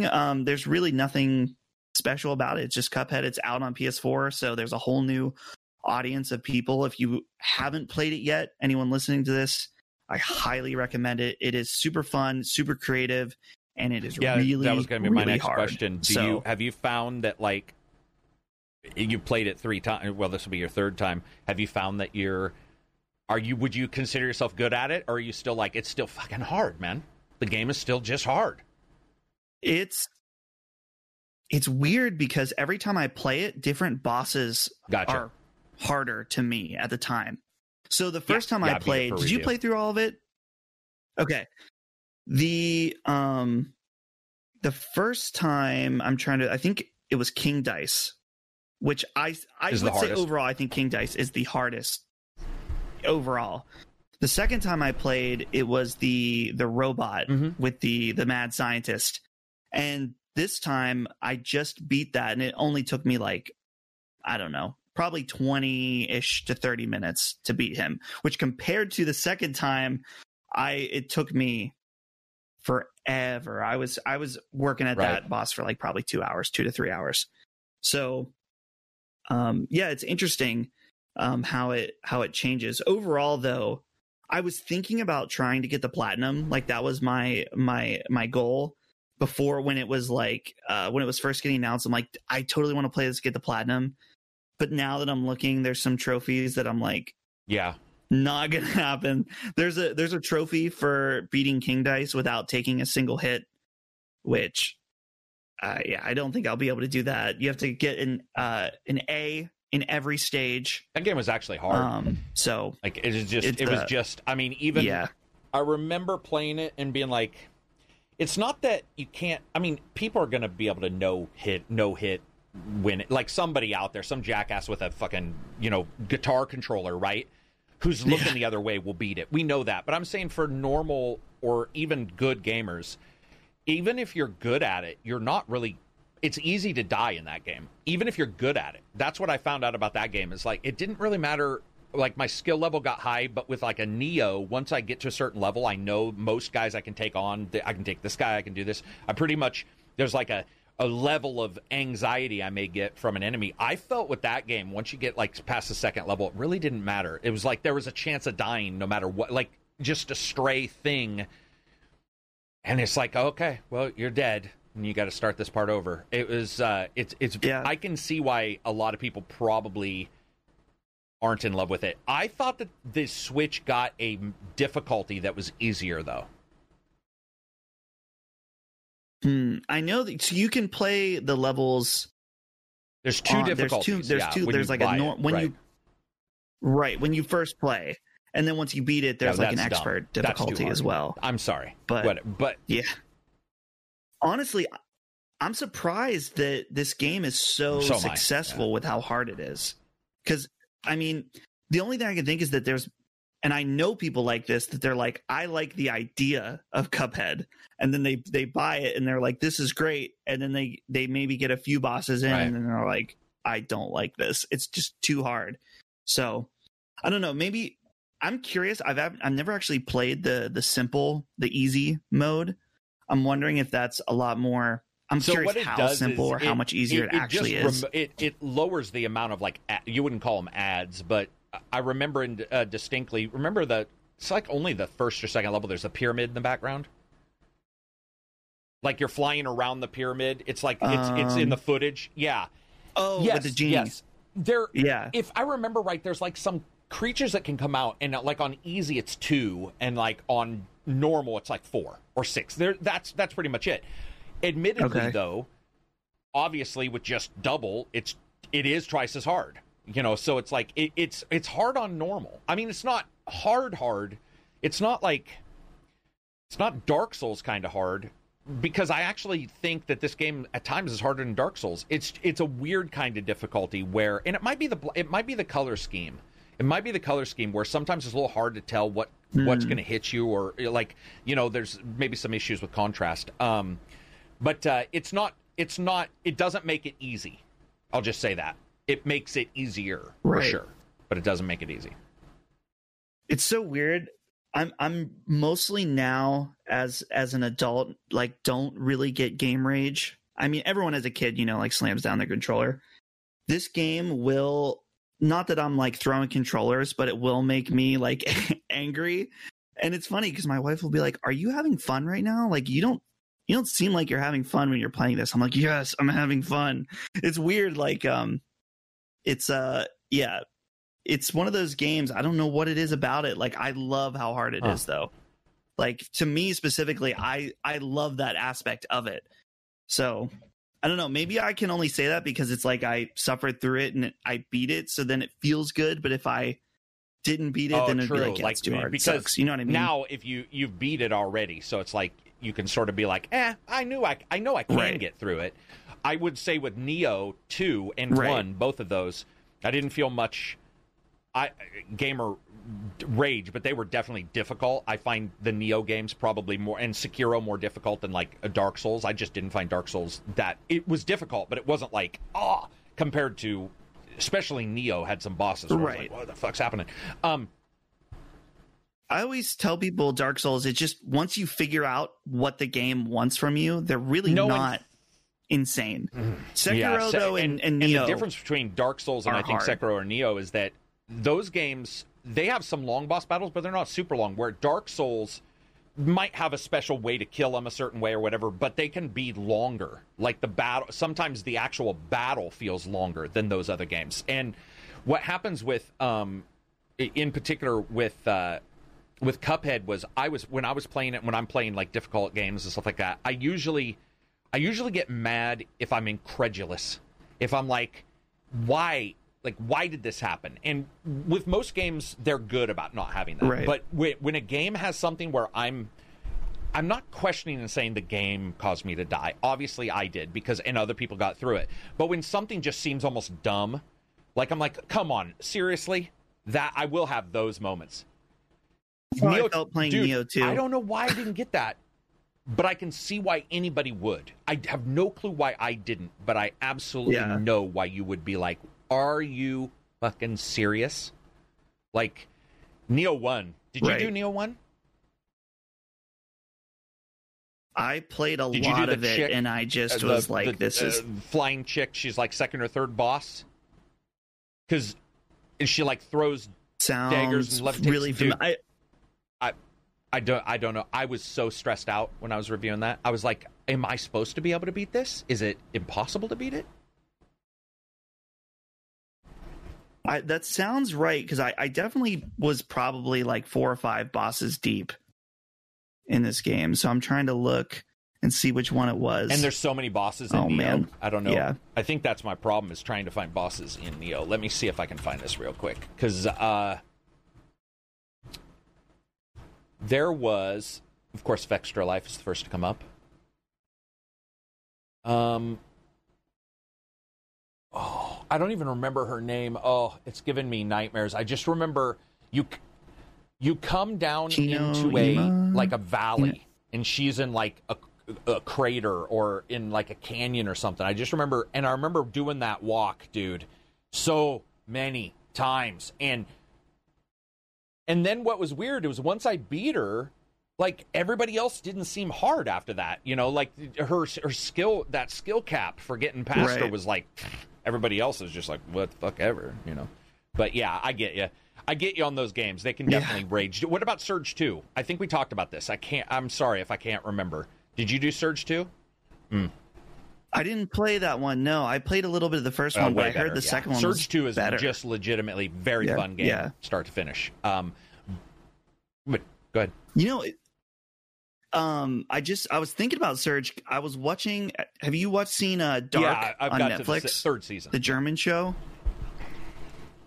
Okay, I'm watching it now, and I'm like in love with it. But what's interesting is that it has kids playing the Surge in the background in it. Isn't that crazy? And I was like, I told my wife that. I was like, whoa, that's cool. Yeah, which I looked up, and it's a German studio. Yeah. So makes sense. Got to. We were lucky enough to. I had him on the channel interview their main programmer before. He now works at Cryptic, but he worked for them on Surge 1 and most of Surge 2, and got to talk to them. And he went over there. He didn't even speak the language, like they had, all this kind of crazy stuff. But very cool step up from their original game. One of the companies where you see them learn a lot between games, which was really nice. Do you want to do me a favor and look in the Discord and see if we have any questions? Sure. Well, you do that. We I'll can be right do back. that. I'll let my dogs in. Okay. Yeah, you got to take over the show. So I got to take over the show for a minute.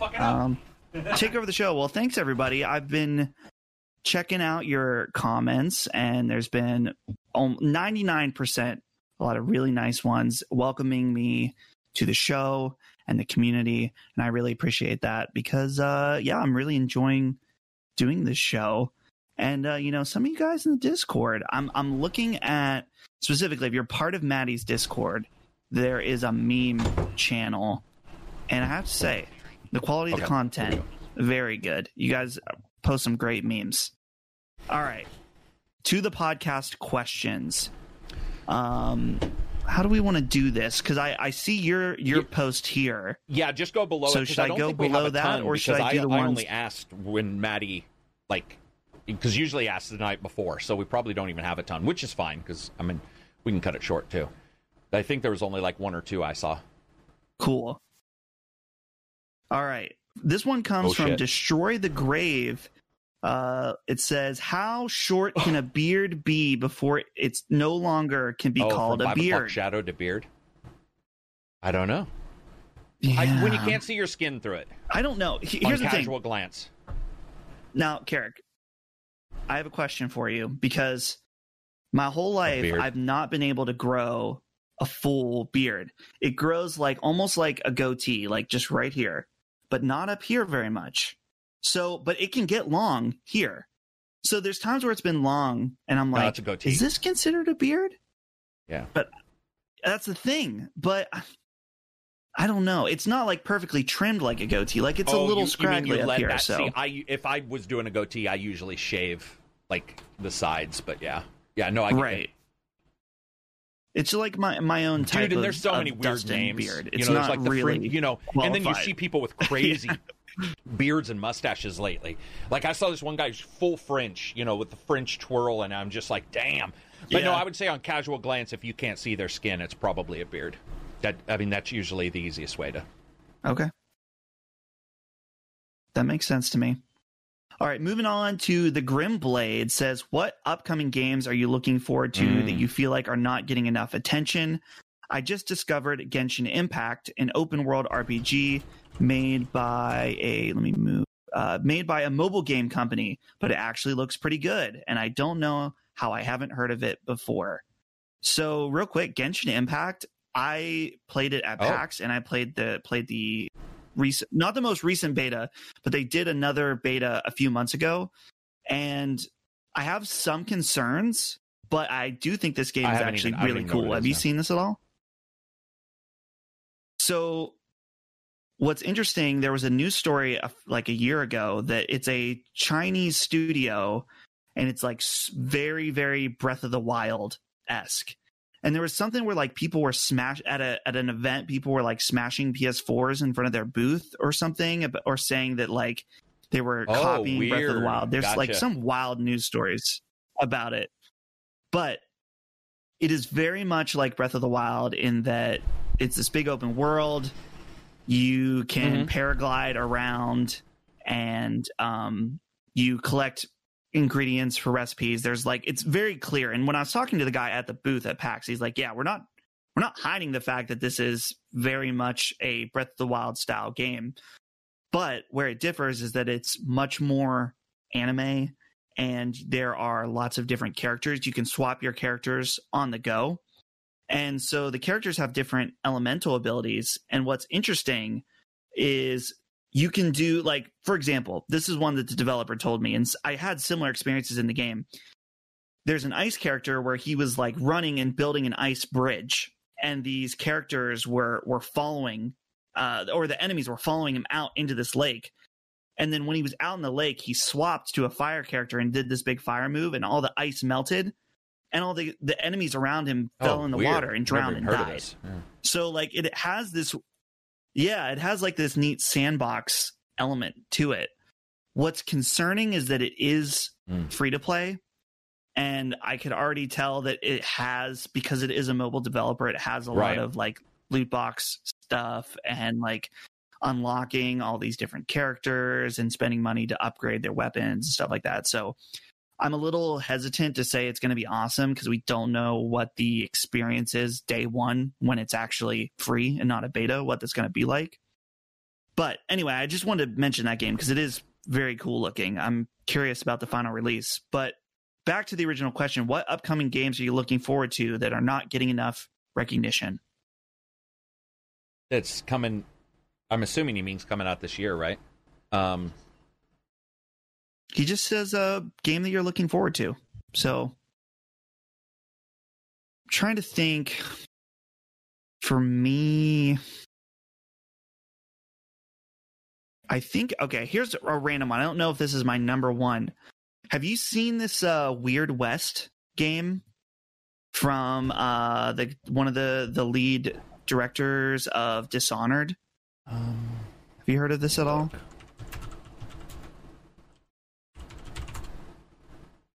I think you might.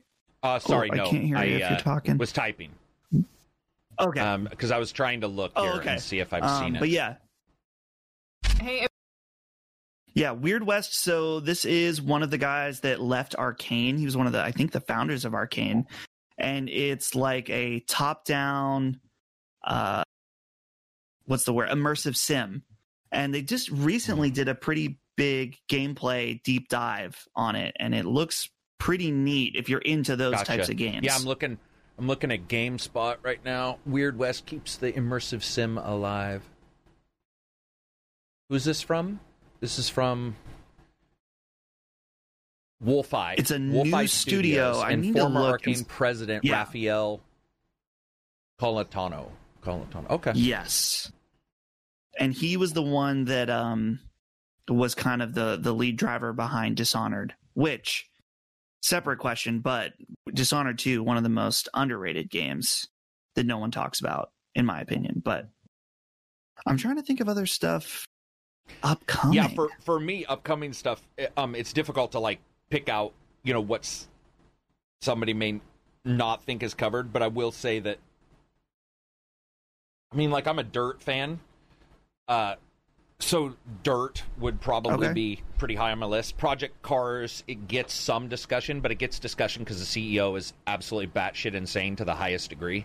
So we hear about them building their own console and shit, which fell to the wayside, all this kind of crazy shit. Yeah, dude. I was wondering about that.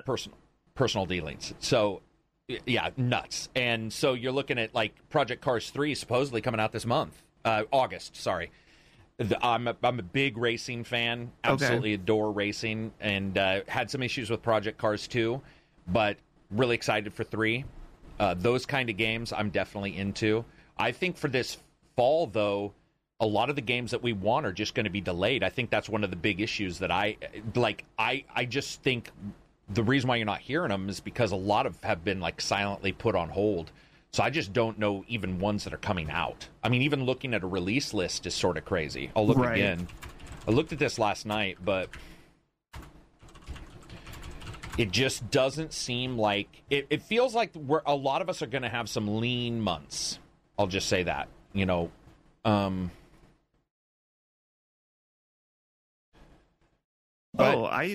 Okay. I can pull a random one out. Just because this is one I played at PAX. Is the new Harmonix game Fuser, which uses the base concept from the card game they put out, where you're doing remixes with different parts of songs. So like you can pick the vocal line of one song and the beat of another song, and then like a guitar part or something. And they figured out how to make like a really pretty fun game out of it. And I feel like I think Harmonix is awesome. Like I've liked a lot of the different stuff they did, and I like music games in general. And it just lets you do like really wacky stuff. Like you'll have like Smash Mouth mixed with Post Malone and like all kinds of weird stuff. So yeah, it's a neat one, and there's lots of gameplay out on it already. So if you like music games, don't sleep on Fuser, because that one will probably be pretty cool. So I saw Crash Bandicoot, which I think is covered, and Star Wars Squadrons, which is covered. But I will say one that isn't covered. I'm supposed to do an interview with the composer, but it's sort of fallen through because of my internet. Dark Pictures Anthology, Little Hope. So they're the ones who made the other one, which I had a lot of issue. I was not a fan of that first game, and yet it doesn't matter because I'm a big fan of the idea of the first game. So I'm actually very excited for the second game, regardless of the first one being poor, in my opinion. So I'm actually those kind of games, you know, Life is Strange, any of those kind of games, I like those, and so I'm actually really interested in that one. Very interested in that one. Marvel Avengers, I'm just gonna admit it, man. I stupidly, I like gauntlet style third person beat 'em ups, regardless of the camera, and what they showed and some of the ways they described everything will be free. All DLC, all levels will be free. All story content will be free. You will have customizables that are purchasable, but they will not make effect in the world. That to me, I'm okay with. So I'm holding out hope that it's fun. I'm not saying it'll be amazing, but that'll be fun. Right.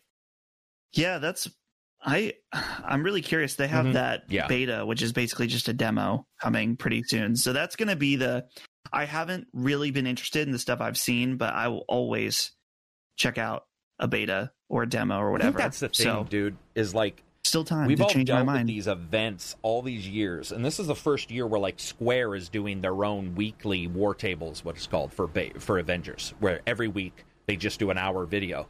And to me, I like E3. I want it back. I like events. I don't love to go to them, but I like having one event to watch. However, we're starting to see some really cool stuff. And I personally feel I've saw more of Avengers than I would have seen if E3 had existed, because it would have been the same 500 channels covering the same hour demo that they were all shown.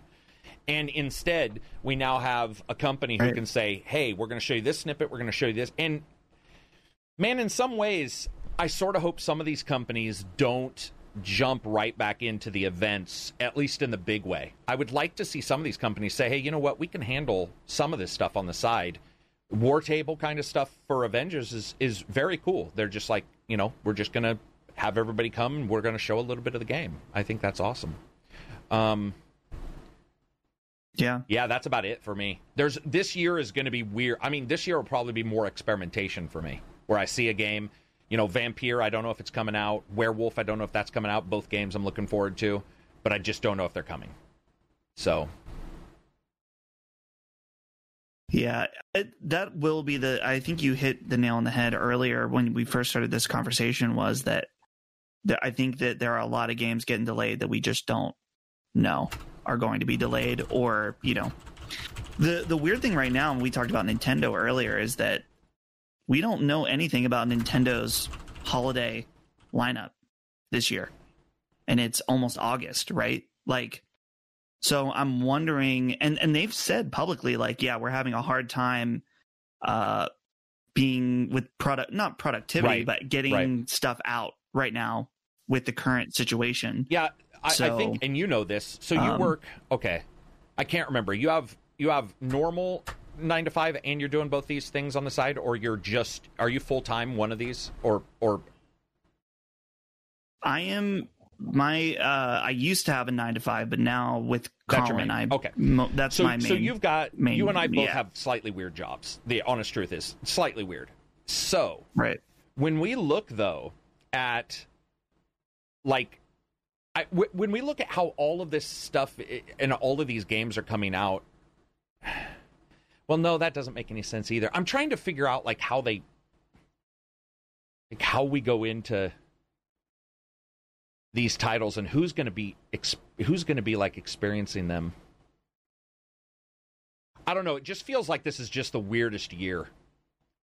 It's just like anything that anything I would guess on, it doesn't feel like it's right, because it feels like it's just a fucked up year, and it doesn't matter what I guess. Tomorrow might completely change the entire way in which we get a game. I mean, Game Pass already was going to make this year weird. And then you have PS Now, who knows what they'll do. And then you have all these games. Some will get delayed. The illness will cause other things to get delayed. You have these companies who can't build stuff. And we don't even know, like, some of these companies that have been forced to work remotely, we don't even know if they were given the proper, like, I don't know what the term would be, the proper preparation to even do so, because things happened, right? And that's why I was asking about you, because when I've worked at old companies, we had a, what was that, chickenpox outbreak?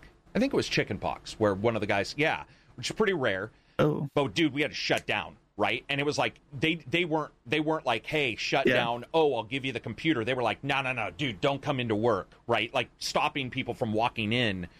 And that's sort of the way this happened to some companies. And some of these companies had entire plans where, like, weekly they would all get together. It's like, what technology do they use? How do they do this?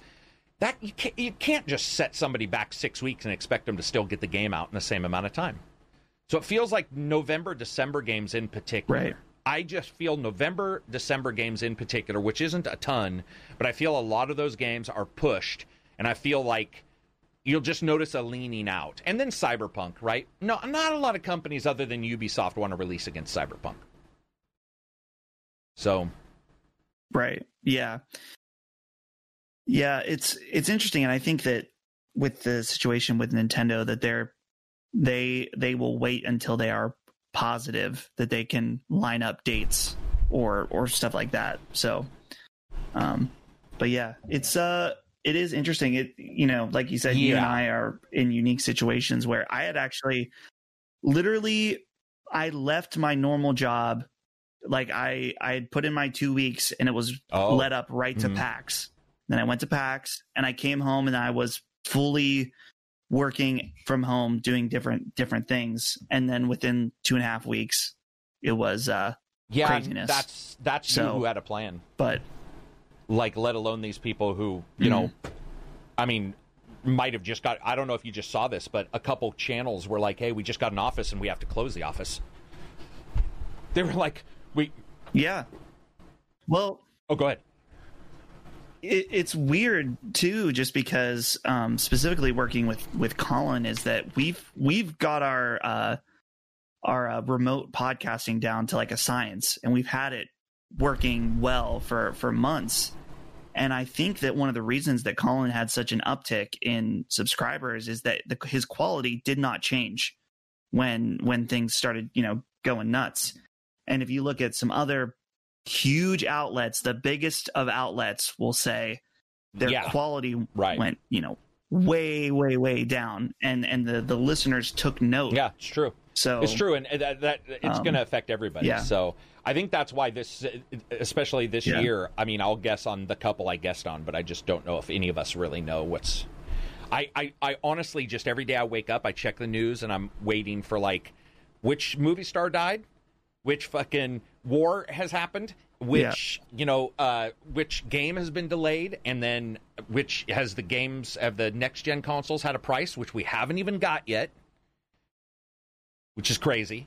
Well, I mean, not crazy, but it is crazy. I know. It's just another sign of the craziness. So a lot of this stuff is like up in the air. I don't know. Let's see. Looking at the last thing we've got here. Actually, that's it for topics. Do we have any last questions? Yeah, there were.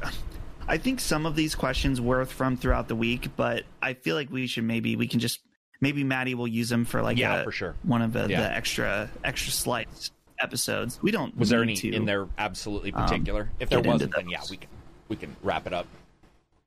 Unless you know something about I racing wheels all the time. Someone's asking about what's a good starter wheel with force feedback. That's from I am. Does he say PS4, PC, or Xbox? Okay. For Does PC and PS4, there is the Thrustmaster 150, which is fine. People need to understand that force feedback has multiple different types. Gear pinion, and then you have belt, and then you have bungee cord. Don't worry about the bungee cord. That's not even really force feedback. It just fakes it. But the Thrustmaster series, once you get into force feedback, it's pretty nice. If you want to spend a bunch of money, none of those are even good. You want to go Fantech, which is like $1,000. And so what happens is once you start looking at Thrustmaster ones with their force feedback and Logitech as well, those are sort of interchangeable in how good they are. Some people like Logitech, some people like Thrustmaster, but once you get into about 120, I think it's 129 right now, 129 plus, then really what you're getting is generically the same thing except for the pedals. And what'll happen is a lot of them will sell you a pretty good steering wheel with shit pedals, absolutely terrible pedals. What I would say is verify, like, if you're doing it at home and you won't have a rack where you sit down, like I have an actual seat. I'm a nerd, but I have a seat and a mount and all this shit where I'm pressing hard. If you don't have that ability, you should look into complaints or positives that people have about any of the Logitech or the Thrustmasters, because their pedals have a tendency to be really tough. And if you put that on the ground and try to press down, you're not hitting the brake. It'll slide right out from under your feet. You have to have mounts. So that's the problem. If that doesn't answer your question, again, like I said, 129 is where it starts price-wise. If that doesn't answer your question, you might want to say what platform you're talking about next time, because they're not compatible unless you buy a Brooks adapter, which makes all items work on all items, and I think they're $49. That's what mine cost, which you can certainly do, and it saves you money. Also, remember, all PS4 and all Xbox stuff will be forward compatible. Well, wait a minute. It sounds like Sony just reversed that, but for sure, Xbox is going to be forwards compatible. I'm assuming PlayStation will as well. I'm just assuming that. God, they're expensive. They should be. Yeah. Last time I used a racing wheel was at PSX when Gran Turismo Sport was coming out, and I told the guy, I was like, "Listen, dude, I'm going to be terrible at this. Put me on the easiest setting." And he was like, "Oh, you're fine." And then he's like, I could tell it was an embarrassing moment for me because the guy is like, "Oh yeah, you're having some difficulty there." And I was like, "Yes, I told you I would be terrible." Person? So. Oh, gotcha. Only kart racing, like I will real tell you, steering wheels help, basic though. Stuff. Steering wheels. I'm always curious about it, but I believe it. You don't even the cheapest steering wheel, the fidelity of 360, or even 290 is so mind-boggling that people, when odd friends come over, and they're like, "I always just play," and they do well. They're like, "I always play with a controller," and then you put them in a steering wheel, and within like 5 minutes, they're getting a full half a minute off their time or something. They're like, "Are you kidding me?" It's just the level of fidelity so much higher on, it's like a mouse and keyboard. It just takes some time to get accustomed to, for sure. But.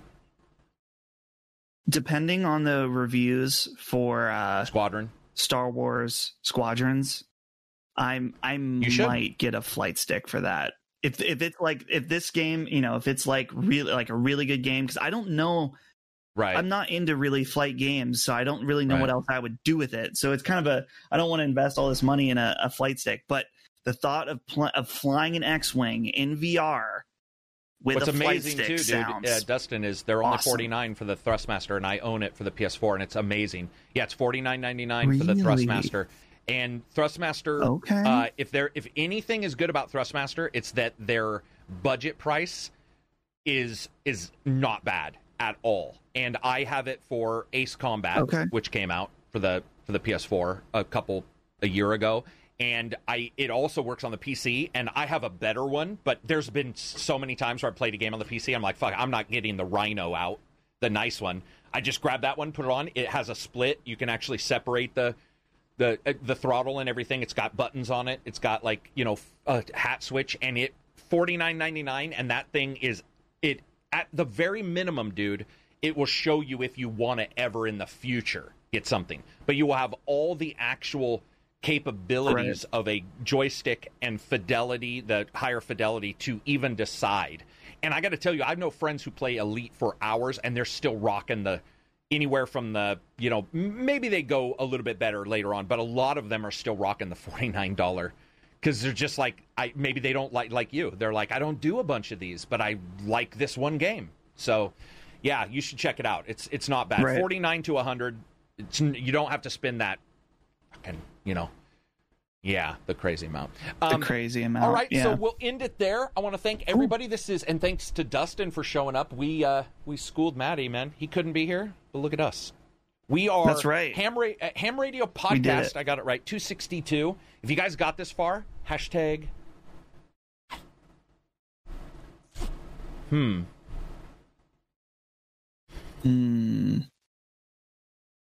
Hashtag peripheral, hashtag flight stick. I don't know. So am I. I'm trying to think of an overall theme. So am I. What did we...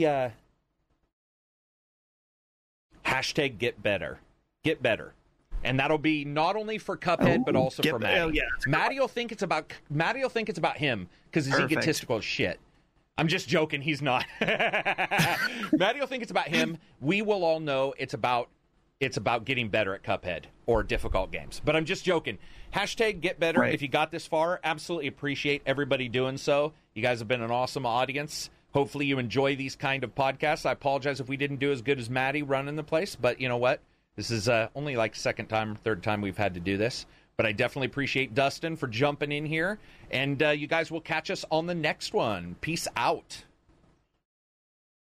America.